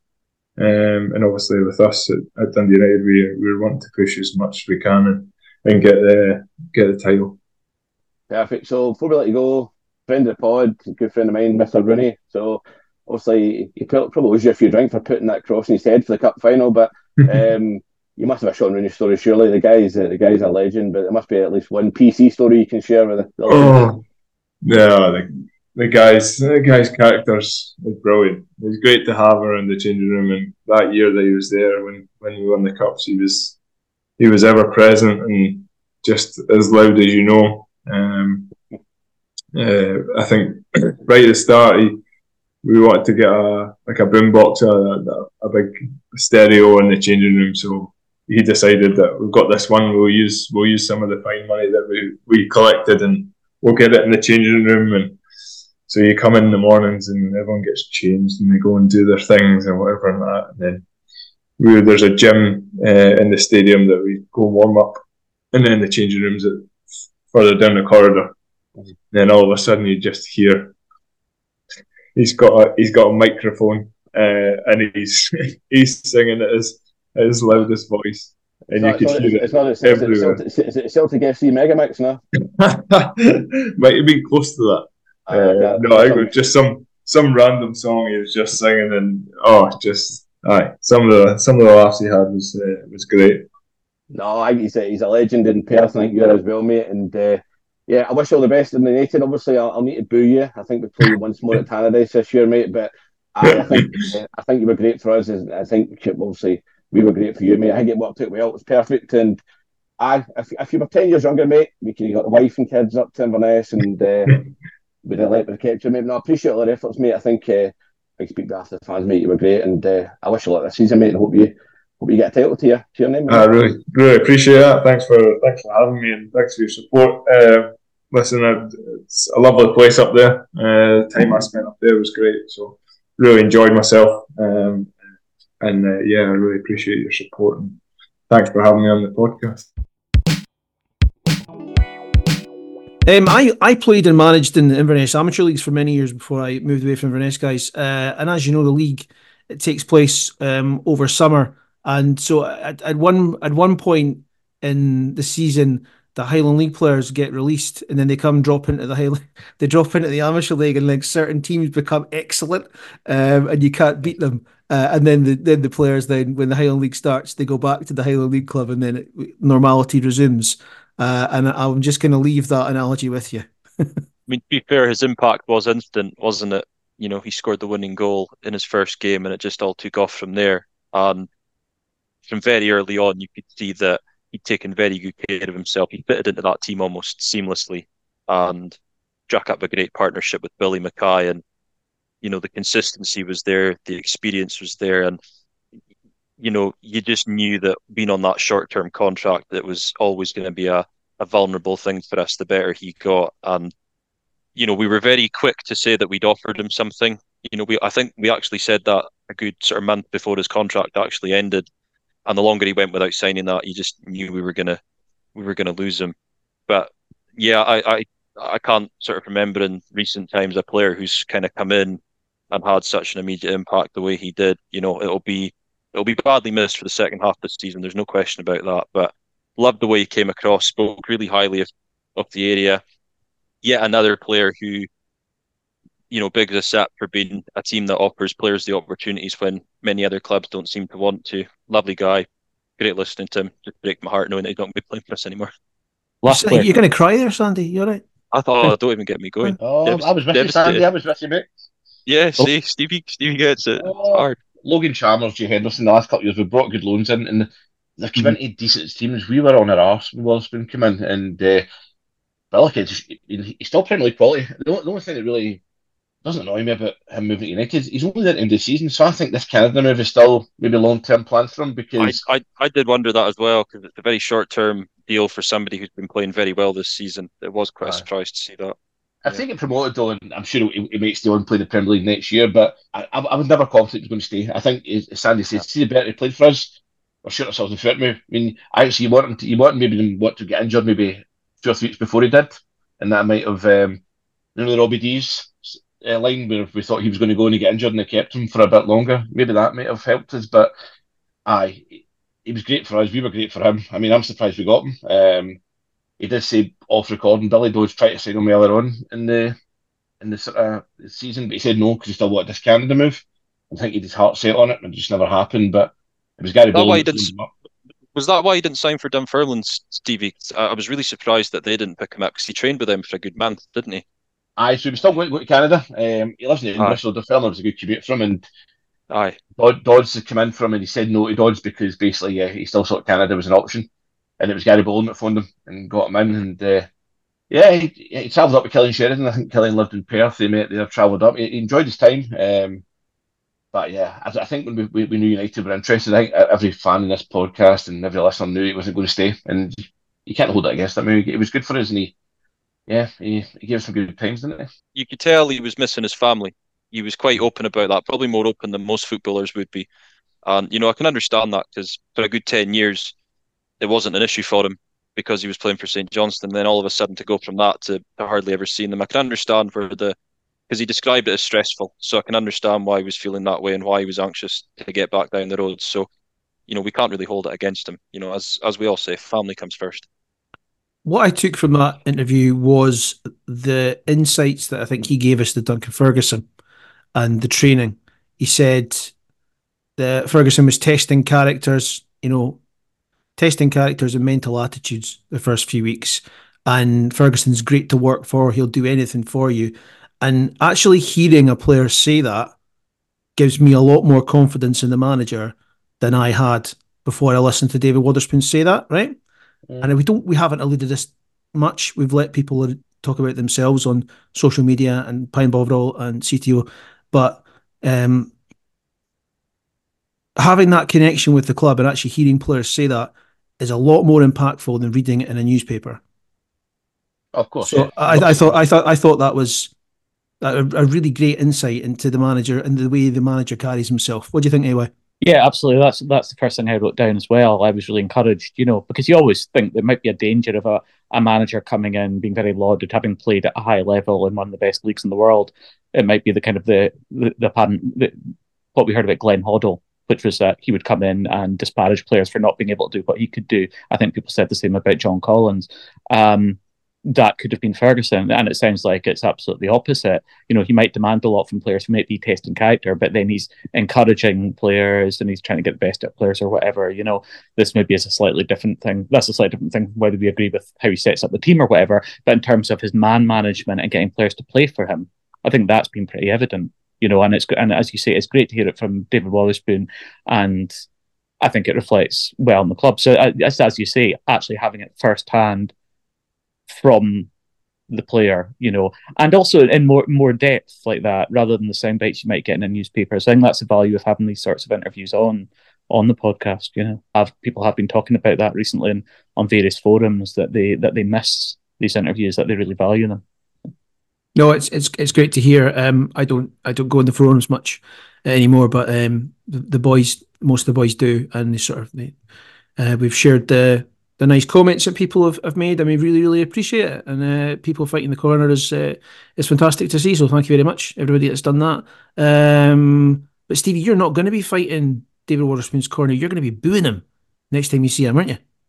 He's a hard guy to boo him off. He is a nice guy. Well, you told him you were going to boo him, so I'll call him every name under the sun, mate, when we play against him, mate. I'll be hating him for 90 minutes, but he's just a nice guy. But the point I forgot about the interview, and I forgot it happened. He actually came in trial. He did just assume he was going to get signed. He actually came up for a week, and it's crazy, isn't it? And again, maybe back to Ferguson, testing him, see what his character's like, rather than giving him a big decent contract for 3 months. Like, do you want to be here? Because he's been a one-club man for last 10 years, hasn't he? Obviously, he was at Hibs before that as a young guy, but shows the character. Wotherspoon, he could have went to maybe a bigger team than ICT at the time, and he still chose to come up for a week, and he played that.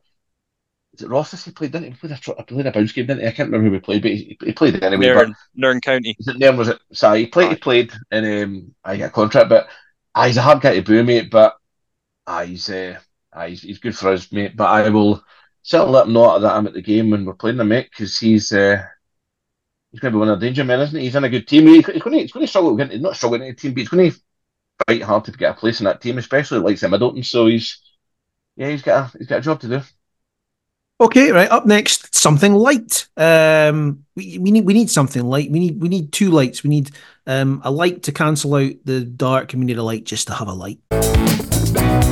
Inverness, what the hell? How you doing? No barter sell for shitty weather, trucks and business. Inverness is a fucking business.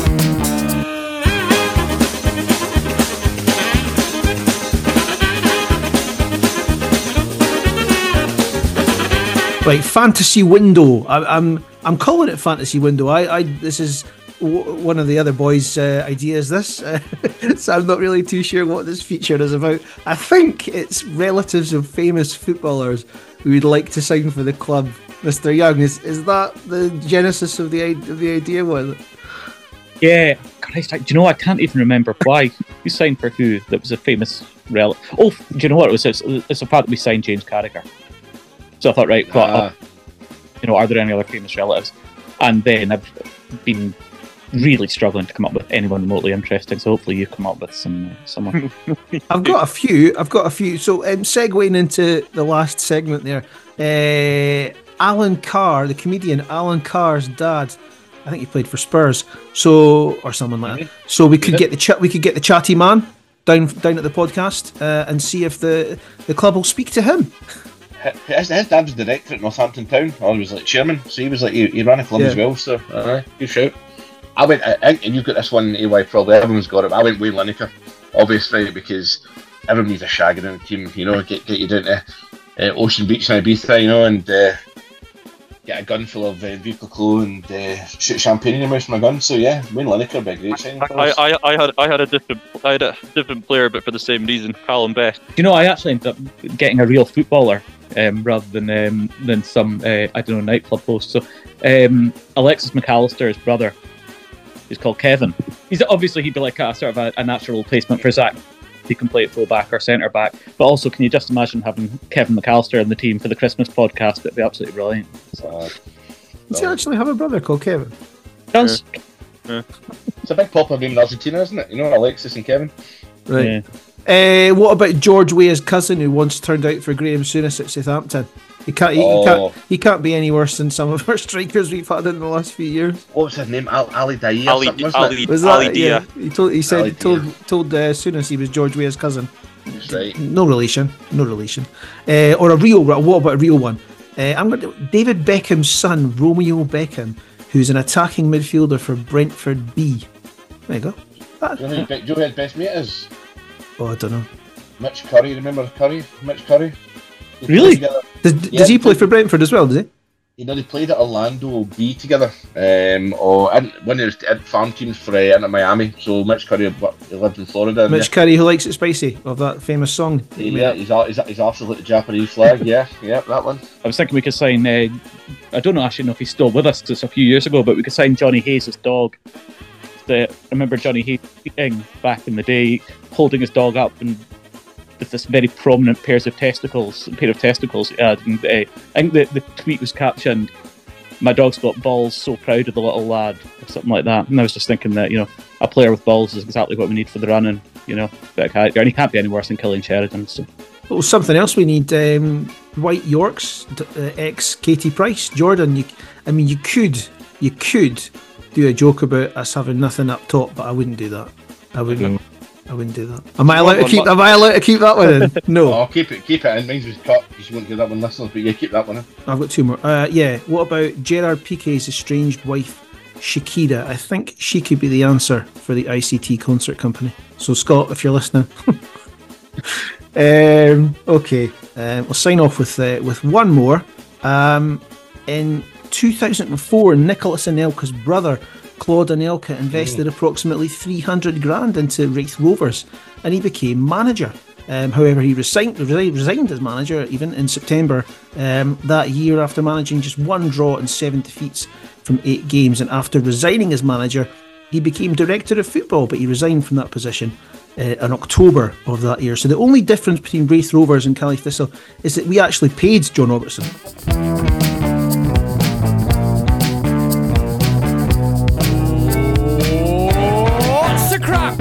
Talk to me, Alex Chisholm. Now, there's more to football in Inverness than Caley Thistle. I know it's hard to believe, but it is true.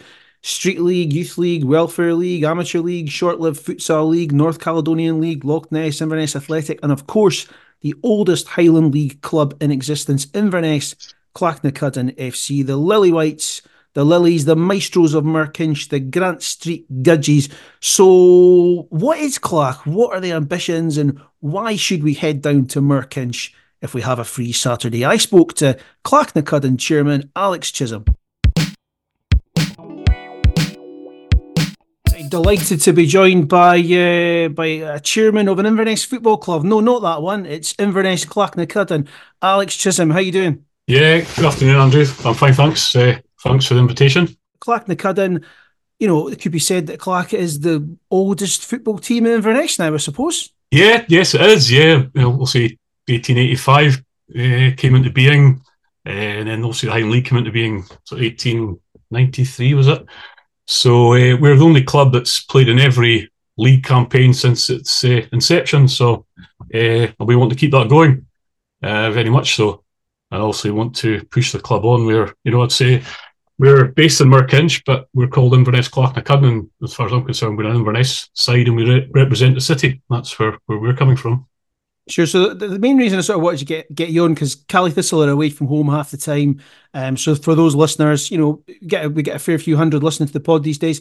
So for those listeners who don't fancy the winds of Arbroath or the Buckfast of Airdrie, but they do want to watch some football of a Saturday and have a good time, why should they head down to Grant Street of a Saturday, Alex? Yeah, I think from our point of view, as I say, I'm very much we're an Inverness club, and anything that we do with football specifically or sport in Inverness, I'm a great advocate of that. And we've worked the last couple of years with Caley Thistle in terms on the park with getting loan players, Robbie Thompson, Louis Nicholson, guys that come in, done really well for us, and going back to the Caley Thistle and push on their careers, and all the best to these guys. And that's something we've consciously made an effort with. And I think it's a you look at the history of Inverness going back to 3 clubs we had, and what quality of players Clach, Caley and Thistle have had over the years. And I think it's something that, obviously recently with the Caley Thistle Memories group, the trust have put together there, and the Inverness Cup that we got back reinstated, it was very much pushing Inverness football, very much where I'm coming from. And I think, like I say, Caley Thistle away, we'd love other people to come and watch us. I mean, the quality of the Highland League, it's a good product. I'd say it's good value for money. Entertaining, both ends of the league. Unfortunately, we're at the wrong end of it at the moment. I'd love to flip the table and be second bottom, but that will change. We've got a new management team in with Connor and Robbie, and supported by Blair and Marty, who've been there. I think there's about 100 years of Clach experience between Blair and Martin. Joking apart, they bring a massive understanding of what Clach's about, and to push the club on, and we will do that. But again, we need, we've got a really good support in the town and beyond, and the more people we can attract to football, the better. So it's up to us to make it a place to come and want to watch, and no better way to attract people than having a winning team. Now, how many supporters are you getting in the ground on average this season at the moment? I know it's not been a great season, but how many do you expect of a Saturday, and what's your sort of expectations? Where can you drive that to, do you think? At the moment, I'd say 100, 150. Depending on sort of derby games, whatever, we get a few more in there and take a good support. So that, obviously, as you'd expect. But for me, it's there's no limit where no limit where we'd want to go. And people, I was asked by a journalist, what's your expectation? I said, well, to win the league. And he kind of laughed at me, And I thought, well, there's no point in a competition. I want to be second. In reality, that's where we want to be. We're not there. We're far from that, but we're making steps in the right direction to get there. So that's our ambition. And I think a successful Clach is success. It's success for me. It's success for the town, for the city, really. How long have you been chairman, Alex? I think this is coming up the 8th year. Yeah. And how did you get into the exalted position of chairman in the first place? Is it something that you're actively looking to do, or is it something you felt you would requisite skills to give something back to the football club? I think I was the last one into the meeting that day, and there was a school. I was told, and I think that's how it came about. But going back a long time in my association with the club, my grandfather came up to Inverness in 1932, played with Chelsea for 7 years, and he came up here as player manager at Clach. Bought a newsagents in Grant Street, which is still there and run by the family, and really I've been, since basically I could kick a football, I've been, Clach has been my team. So that's really where my my sort of loyalties were. And, as I said, going back to the Clach Caley Thistle days, absolutely brilliant times for Inverness. And but that's the past. Got to respect it. It was great times, but we've got to look to the future as well now. So really think the time we'll see with the Caley Thistle coming together. In fact, my grandfather, when he came to Inverness in 1932, he said, "Why is there not one club in Inverness in the Scottish League?" He couldn't understand a town this size not having it. It's taken so long to get that now, and we need to have a full-time club here. Absolutely do. And we need. How do you reflect on that, Alex? Actually, just with the two clubs going into the league some 30 years ago now, I mean, do you reflect on that as an entirely positive thing, or do you think that Inverness lost something in terms of money and status in Scottish football? Yeah, it is positive, but do you think Inverness lost something in terms of derbies and whatnot? From our point of view, yes, because we lost the Caley Thistle games and all that, and also the Ross County games as well. They were well attended, but you got to push on, and we need a full-time professional club in Inverness. It's just benefits the area, and it's everyone gets a spin-off for that. Recently, the guys we've had on loan from Caley Thistle have been excellent. They're absolutely superb with us, and we want to continue that. We will continue that relationship. And again, guys coming to watch us, you guys are on loan. Caley Thistle put boys out to other clubs, the Highland League. So you come and watch a Highland League game, you will see, hopefully your Caley Thistle stars of the future there as well. So there's an added sort of attraction to come and watch a Clach game. And you talked about your ambition is to win the league. I was having a look, because I do remember when you last won the league, it was 03-04, because a friend of mine, Neil McCush, was playing for you at the time, I think. A number of other people. I posted it actually on social media about Davy Brennan. I know Davy Brennan was in that team. I think maybe even Grassa managed it, did he? Was he managing that team? Robbie Williams. Yeah, Williamson managed that team, but certainly Grassa was in one of those. Grassa was in squads, and there's a lot of Caley Thistle players used to sort of gravitate, probably when we were more playing in the 3rd division, 2nd division, 1st division, old 1st division, and then go and play for Clach, didn't they?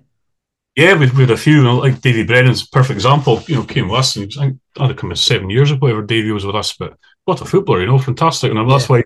The guys, we've got a couple of guys, Connor and Dan, have come in to do our social media in this last couple of months, and they've really boosted the profile of the club through the interviews, and that's the stuff that the podcasts, everything else that we need to do in modern football now to communicate with people, and you've got to let the fans know what you're doing. And I think for us that was an area we needed to improve in, and we've done that.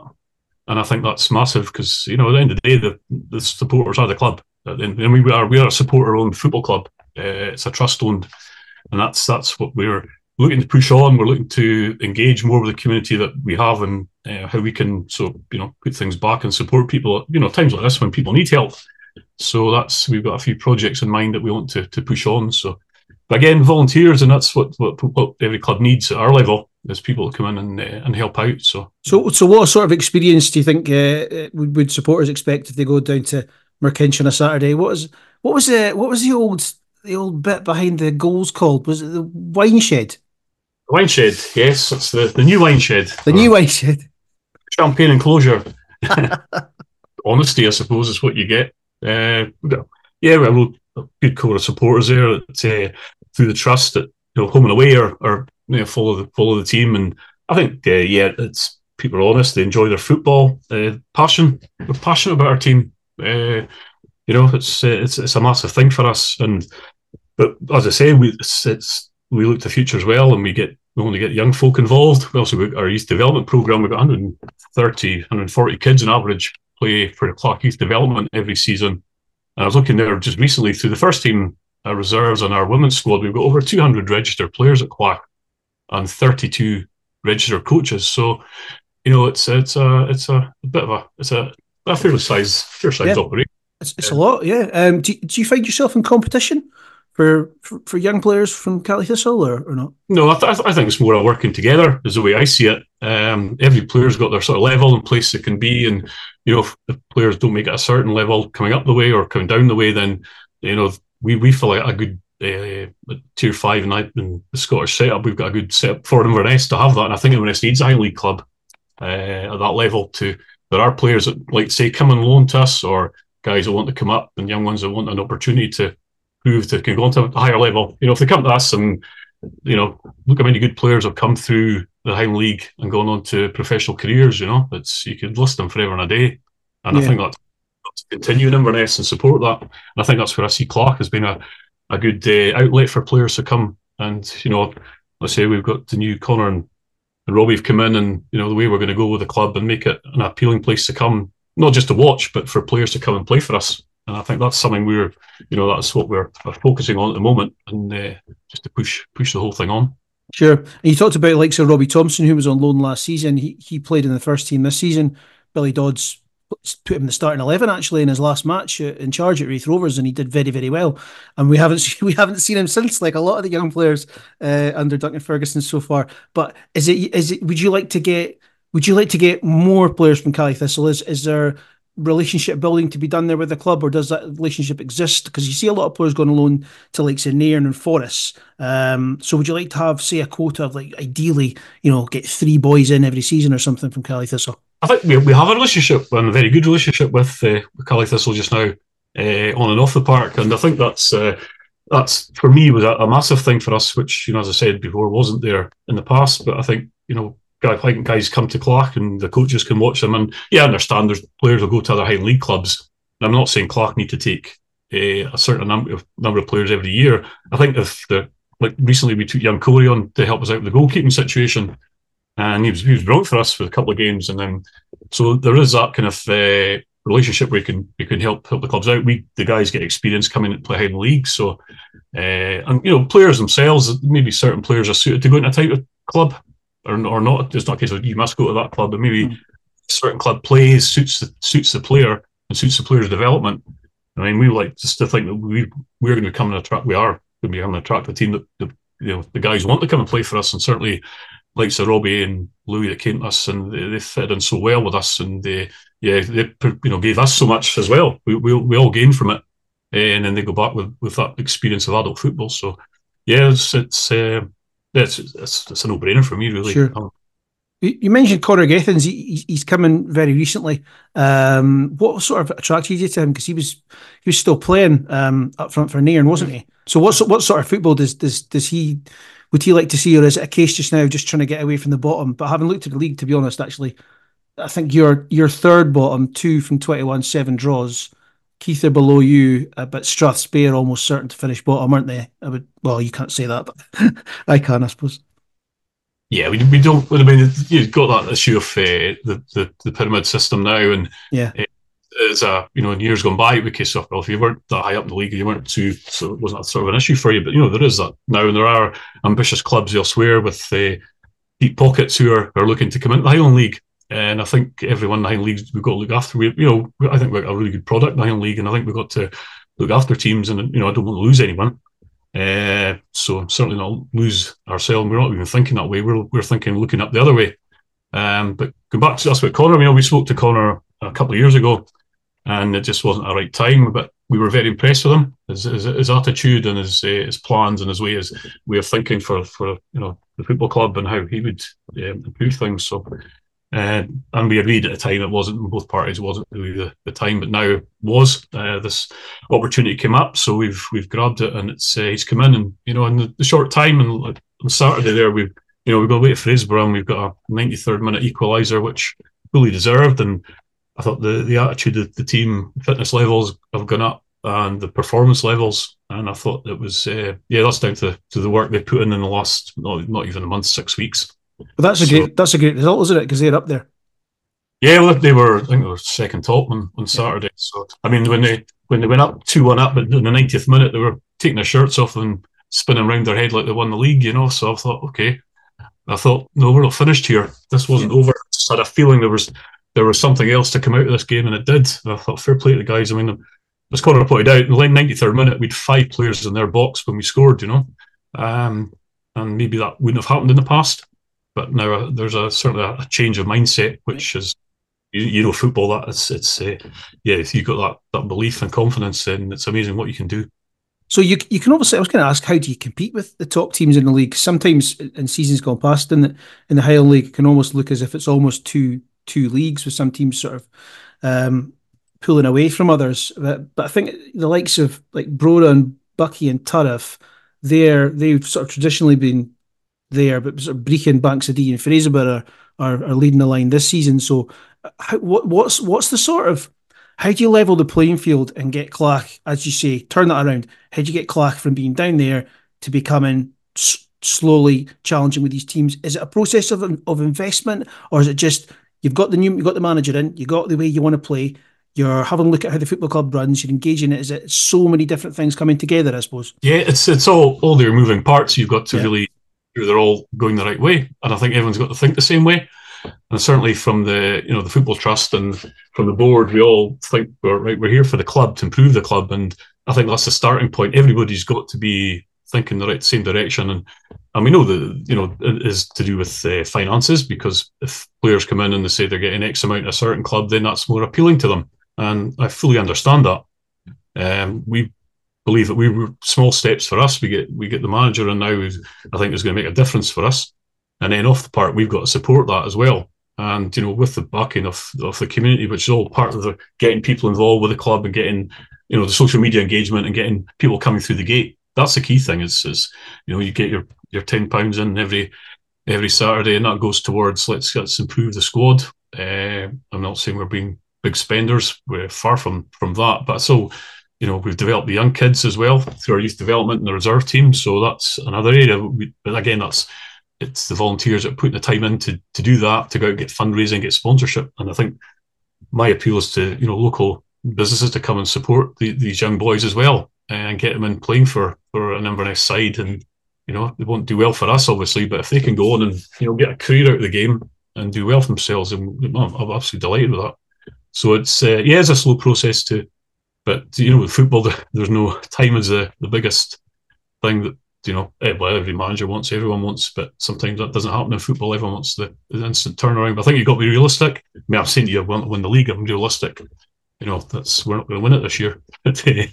You're going the right way, because you won it in 47-48. It was another 30 years, 74-75. Round about another 30 years, 03-04. So it's coming up. Yeah, I don't want to peak too soon. You want to be realistic. Say, well, this is where we want to be, and if you move up and you get into it's a competitive league, as you said there. Very. You've got clubs that are in the juniors that are down the road that are funding big squads to come up and look to move on. And I mean, there's Brechin have come in and they've found out how competitive the Highland League is. It's not an easy just get out of. Well, let's go to the Highland League because it's easier to get out of than the Lowland League to for these ambitious clubs. But having said that, that's fair enough. I mean, there's Caley Thistle who've been totally ambitious. Look at the clubs that have gone up. We have they've done well. It's not a case of just going up and sitting mid-table somewhere. I think the clubs from North have shown ambition, and I think that's a good thing, because we've got the players are good enough, and it's just getting that backing to move the club on. Cool.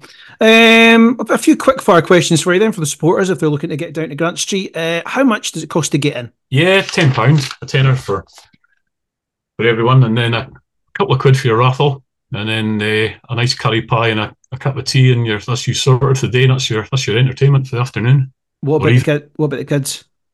Under 12s getting free with an adult, and also concession for that. So, but also with our kids, and we have our own youth development guys. They're all obviously free to come in, and that's something we're working on as well. Getting the boys in the park half time, during the better weather, to get the primary squads in there to kick a ball at half time. I think it's good for them to get that experience, and it's just to create a wee bit of an atmosphere. Although the guy that was recording the games for the Highland League, we didn't realise he had 20 screaming Clach supporters sitting behind him in the stand when he's trying to record the match. But yeah, it was fine. It's all part of it. We've got to do that. It's you got to look to the future. And you mentioned a curry pie. Where'd you get your pies from? Where'd you get your catering from?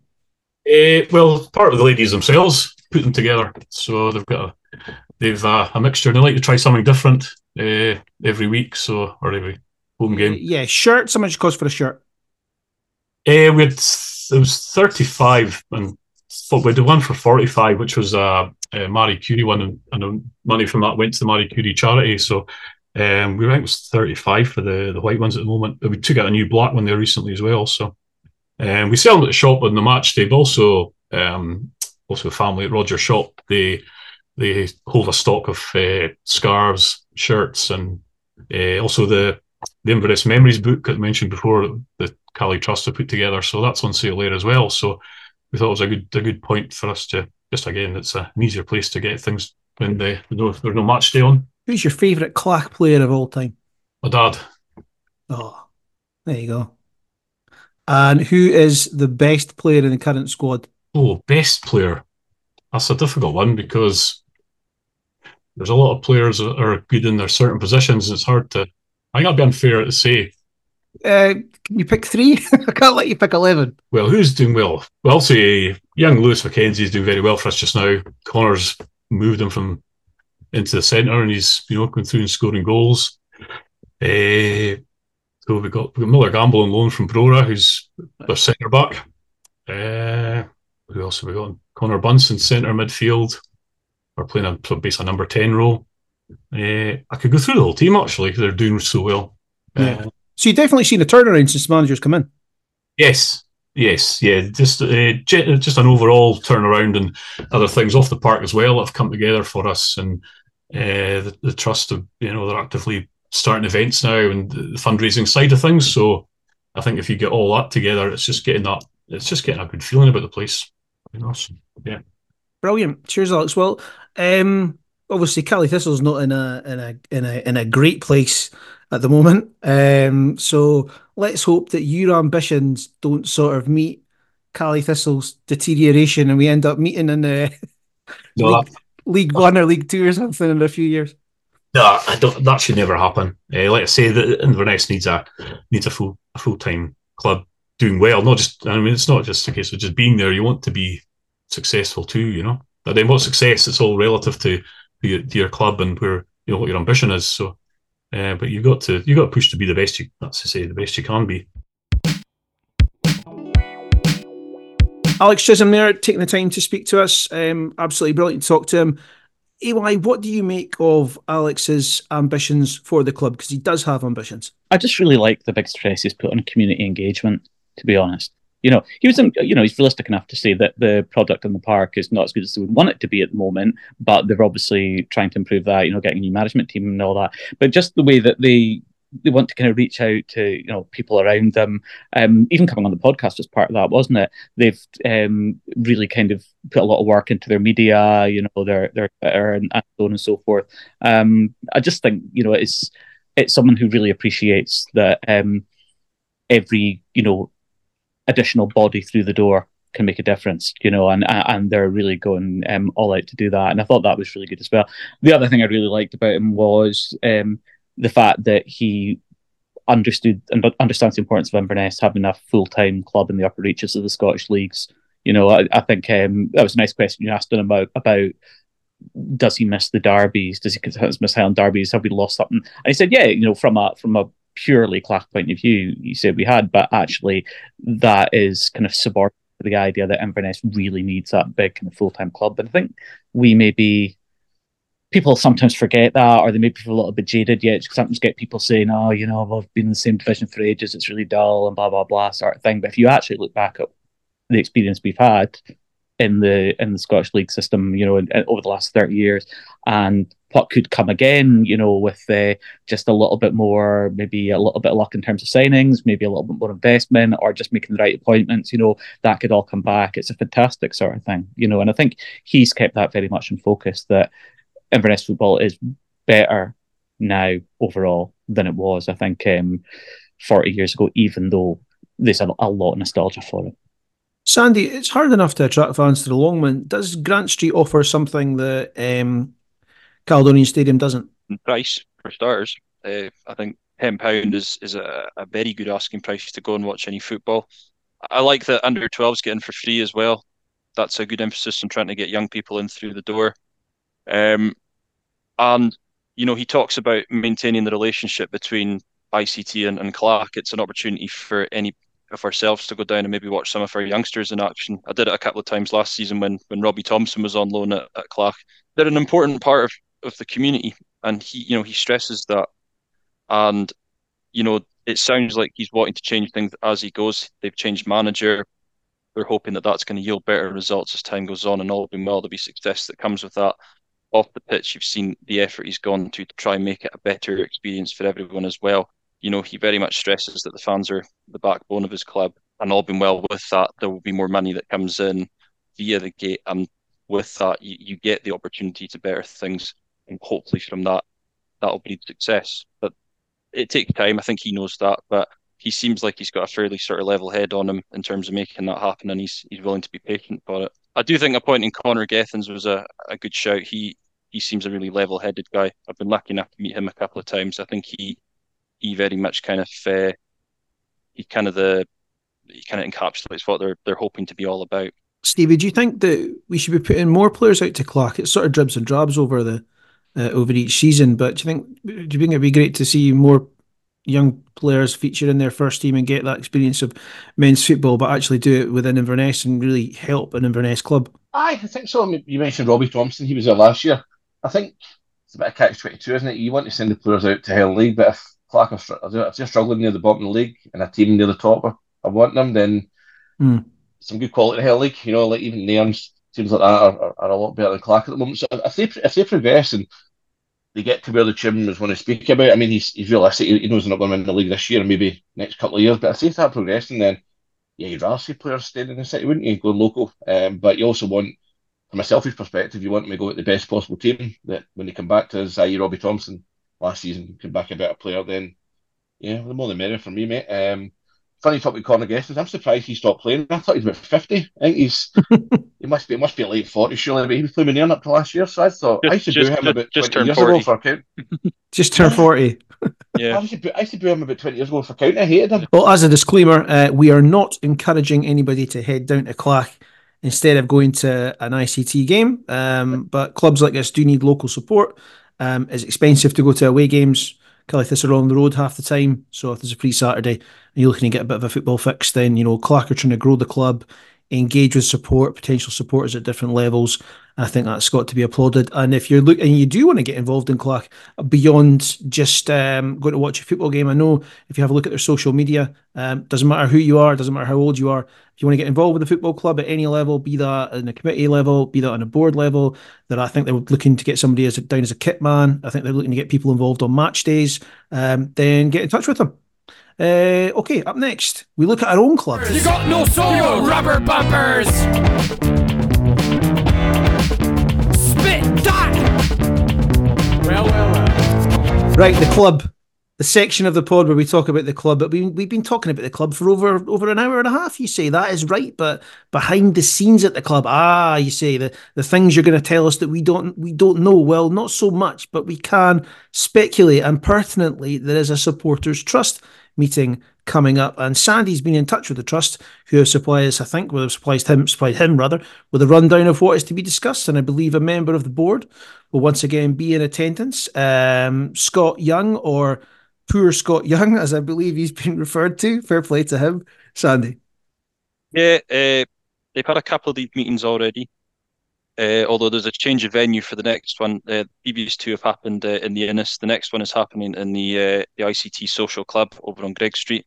It's on February the 3rd, and it's happening at 12:30, and I think it's on right up until about the back 2. In terms of what's going to be getting discussed, there's quite a lot that could be happening between now and then. But I would imagine one thing folks we wanted to know about is the battery farm. Yes, we do have to discuss that again, unfortunately. Yeah, I can see lips getting turned there. Mainly because Ross Morrison put out such a lengthy spiel about how much support it needs, but since then there's been quite a bit of pushback from local councillors and developers. It is under review again, I believe, in the next few weeks. I don't know if it happens before the meeting or after, but I would imagine folks will be wanting to know what the progress is, given how much importance has been stressed. And I suppose, as well, if the club has a plan B, should it not work out. The other thing, too, is the Raise the Roof campaign. Scott Young said at the last one that there was around £3,500 there, which the club has since ring-fenced. And in that time, they've moved Section 94 back into the North Stand, and the West Stand just seems to have been kind of left. So there's a question mark over what's actually going to happen with that money. There is a debate over whether it should go towards improvements for the car park, as well as also trying to improve some areas throughout the stadium and also the disabled experience for some supporters. But I'm led to believe that neither the Trust nor Section 94 have been contacted by the club in terms of deciding what to do with that money. So that's probably something that'll be up for fresh debate. In terms of the disabled experience, there is a group that's been put together that we're due to meet with the club. I did get in touch with the Trust to see if that meeting had happened. It hasn't happened, and I believe they're getting quite impatient in waiting for it because there's issues over accessibility for disabled people, especially in conditions like we've had this week with the snow. Sometimes folks have been late because it obviously takes time to get folks out of their cars, into their chairs, into the games. Car park gets shut too early for some people when they're coming in late, and that can leave them struggling to get in just in general. So there's a few things that are up for debate, but I'd imagine these are very much going to be the main ones. There's also still the issue with communication. There have been one or two improvements made in terms of, I believe there's a new phone system going in. Whether it works or not, time will tell on that one. And I believe that more volunteers, season ticket and supporters trust members have offered to help out in terms of match days as well. And I think they're just looking for maybe a few more to help along the line as well. So there's plenty that'll be coming up, I think. And obviously, if anything happens in the next few weeks, vis-a-vis the in terms of results, how we look in the table, I'd imagine some folk that are maybe sort of leaning towards the glass half empty, they might be wondering if there's a contingency plan if worst case scenario we end up going down, doom and gloom. But yeah, plenty to discuss. As I said, it's in the social club. Come down, have a beer, have a chat. There is plenty of chatter happening when we're at these things. I wasn't at the last one, but I was at the one before that, along with AY and a few other supporters. Before anything else, it is just a good opportunity to get together and have a chat with fans. And Scott Young has been at the previous two. He's going to be at the next one. I think Ross Morrison was at the previous one as well. I don't know if he's going to be at the next one or not. I wasn't able to get confirmation on that one. But having spoken to Scott a couple of times now, he seems like a really approachable guy, and he seems quite keen to try and kind of build new bridges between supporters and the club again. And when is the meeting again, Sandy, for those interested? February 3rd. I think we play Queen's Park that day, and it starts at 12:15, and it's on till about 2:15, I think, and it's at the ICT Social Club on Greg Street. Great. Get yourselves down if you can.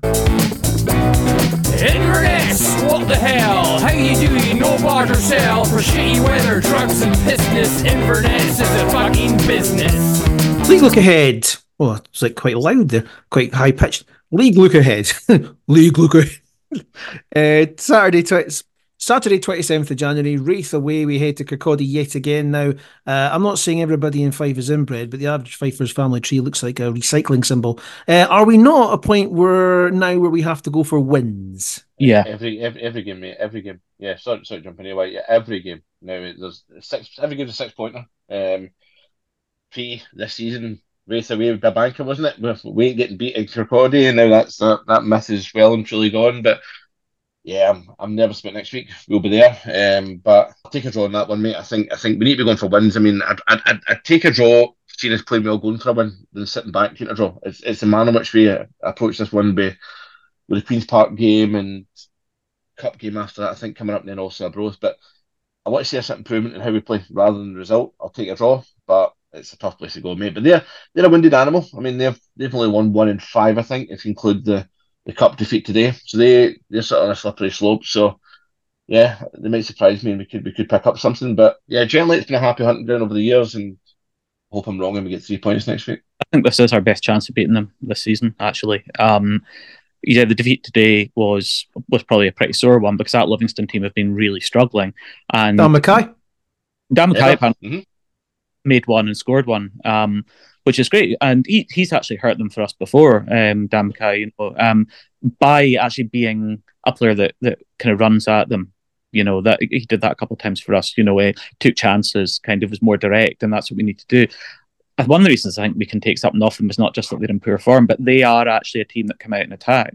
We've been okay against them this season. I mean, I know I wasn't at the game earlier in Kirkcaldy, but apparently we were very unlucky to lose that one.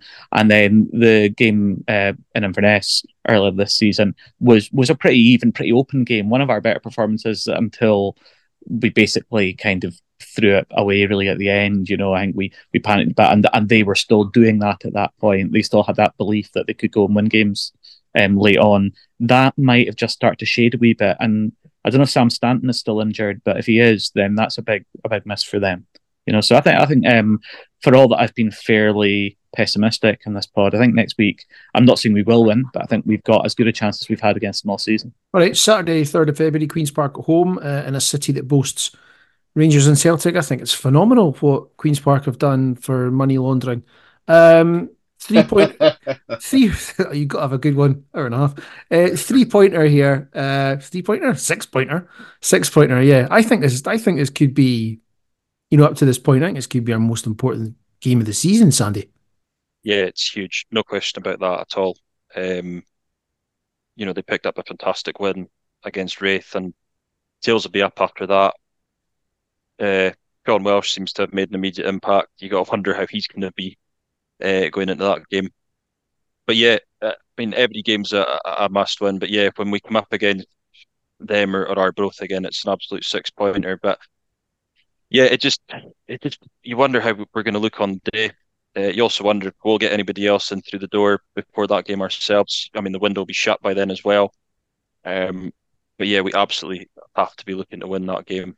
You just wonder how well we play on the day. That'll determine it, I think. Depends who Queen's Park bring in. I think they've still got a lot of business to do. I think Yeah. hopefully we have as well. But right, Sandy, it could be two different teams come beginning of February. I don't think Raith will do much. You're right, I think Stanton's injured, but I think they'll sort of go with what they've got. But I think Queen's Park and a couple of teams we play in February, it'll be how good the rest of the window is for them, because I see Queen's Park saying 2 or 3 decent players, because they've got to imagine, haven't they? So there's going to be an investment there. So yeah, it'll be interesting. Saturday, the 10th of February is the next round of the Scottish Cup. We're recording on the Saturday, the day before the draw, so we don't know who we've got.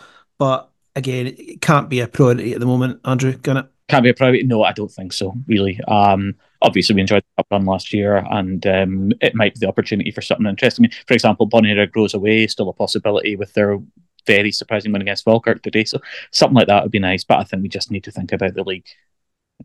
Right, Saturday, 17th of February, Partick at home. Need something to shout about at home, don't we? I know obviously we beat Broomhill 4-0, but this is, the league is where it counts. How much does a manager need a big performance at home, Sandy? Yeah, big time. The one good thing about that is we seem to have played quite well against Partick in the previous 2 games we played them this season. I know we've only drawn against them in those games, but we seem to be okay against them. And again, as folks say, whenever teams are coming at us, that seems to suit us. And given where they are in the league, you would expect them to be doing that, and that might just suit us on the day. And depending on how we get on and sort of the games building up to that, we could definitely see that as a game to win. We have to win, but definitely one I could see us picking something up, and depending on how we play and who's available. Just going by the games we've played against them already this season, Dunk seems to have he seems to have their card well marked. Saturday, 24th of February, Arbroath away. They had our number last time, I think. It was 982 passes in our own half. Another 6-pointer, Stevie. This is, depending what happens between now and then, but if you look at the league as we're recording, they're below us, and we've turned up against Arbroath away. The last game at home was so disappointing, but I may be putting that down to Jim McIntyre having a chat with Billy Dodds because he's his best mate and knows how to play against us. But I think this one we need to win. It's when is it, 26th, isn't it, of 24th, 25th, around that time of February. So weather-wise, it should be okay in Arbroath, hopefully. Maybe slight gale force winds, but it's how we turn up today, mate. But I think the last couple of times we were down there, Dunk's first game, wasn't it, 3-2, we're 3-0 up, and we sort of gifted them 2 goals. But yeah, that's a game that I don't care how we're playing before it, we need to win that game, because it's going to be us and Arbroath down there for the next couple of months anyway, at least. And then there's 11 games after that. 27th of February, Dunfermline at home, and then you're looking at Morton at home, Airdrie away, Ayr at home, United away, Partick away, Arbroath at home, Queens away, Raith at home, Pars away, Morton at home. So I asked you earlier in the pod what you thought in terms of points So we've got 21 points right now. What do you think? So what do you think we'll finish on? I'm just going to have a look. Everybody have a think or have a look. Jesus, that's tight. I know what we'll get. Yeah, I've went 16. Yeah, I've got us on 18 points. 39 then. 39, and I said 40 is safety. I've got us on 37. Right, I said 17 points. 38 then now. Yes, that puts us in 38. But see the stats, Moff. I know what you're going in pass rates, but generally those last couple of years we've had a runaway leader, haven't we? We've had the standout team, and then we've had mid card, and then we've had maybe one fall away. This year's different, where you've got not really. No, but you can see it about 20, to win the league, right? Right, 22, 23, 8th Arbroath 34, 9th Hamilton 31, 10th Cove 31, 21, 22, 8th Ayr 39, 9th Dunfermline 35, 10th Queen of the South 33. All right, okay. I thought this was more. And if you look at 18, 19, 7th Dunfermline 41, 8th Alloa 39, 9th Queen of the South 38, 10th Falkirk 38. Very tight league that year, though. It's tight every year. Yeah, every year it's tight. Yeah. So I've got us at 37 right at the moment. Yes, I've got 37 as well. So it's worrying. What we're basically saying is it's going to go down to the wire. If you go into the last 4 games, it's Queens away, Raith at home, Pars away, Morton at home. Now we can get something from all 4 of those. Whether they're wins, I don't know. Morton though might well be fighting for. They could be fighting for playoffs, couldn't they? It's like Ayr United last year, isn't it? That's a scenario where I know we were in the playoffs, but it just means the games that you think, we should be winning these, that we have to win them, because if we don't, we're in trouble. Well, we always turn up against the teams above us. I mean, this season's a lot of team above us, right? But generally, even see like your Kilmarnock's, Partick Thistles, Dundee United's, Hearts in the league. It was the Queen of South games, the Morton games, the Hamilton games last season. That's the ones that kill us, and that's what I'm worried about. The likes of Arbroath, Ayr United, although we seem to have Ayr's number this year, but Arbroath seem to be that team this year that always seem to trouble us, mate. So we'll see how it plays out.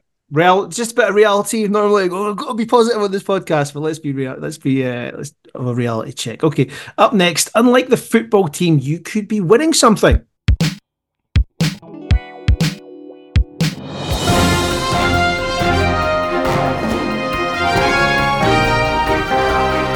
Competition time. It's the long-awaited return of competition time.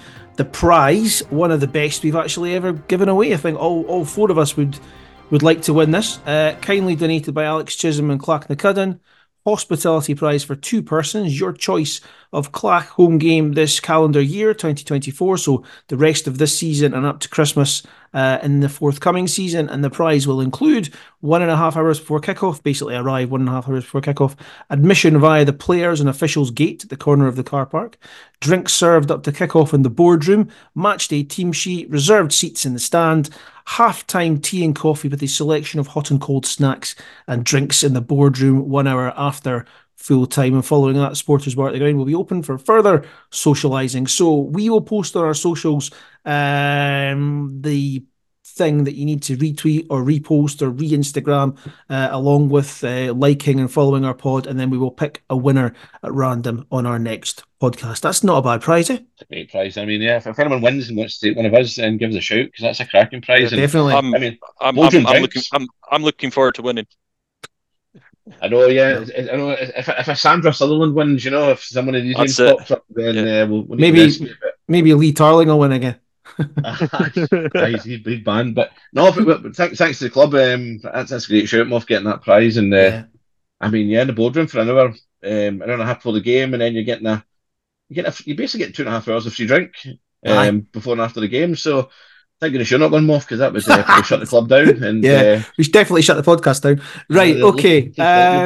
That's us. Okay, a bit of a different outro for this one. Quite simply, we're all absolutely delighted to have Mr. Andrew Young back on the podcast, and Andrew just wanted to say a few words.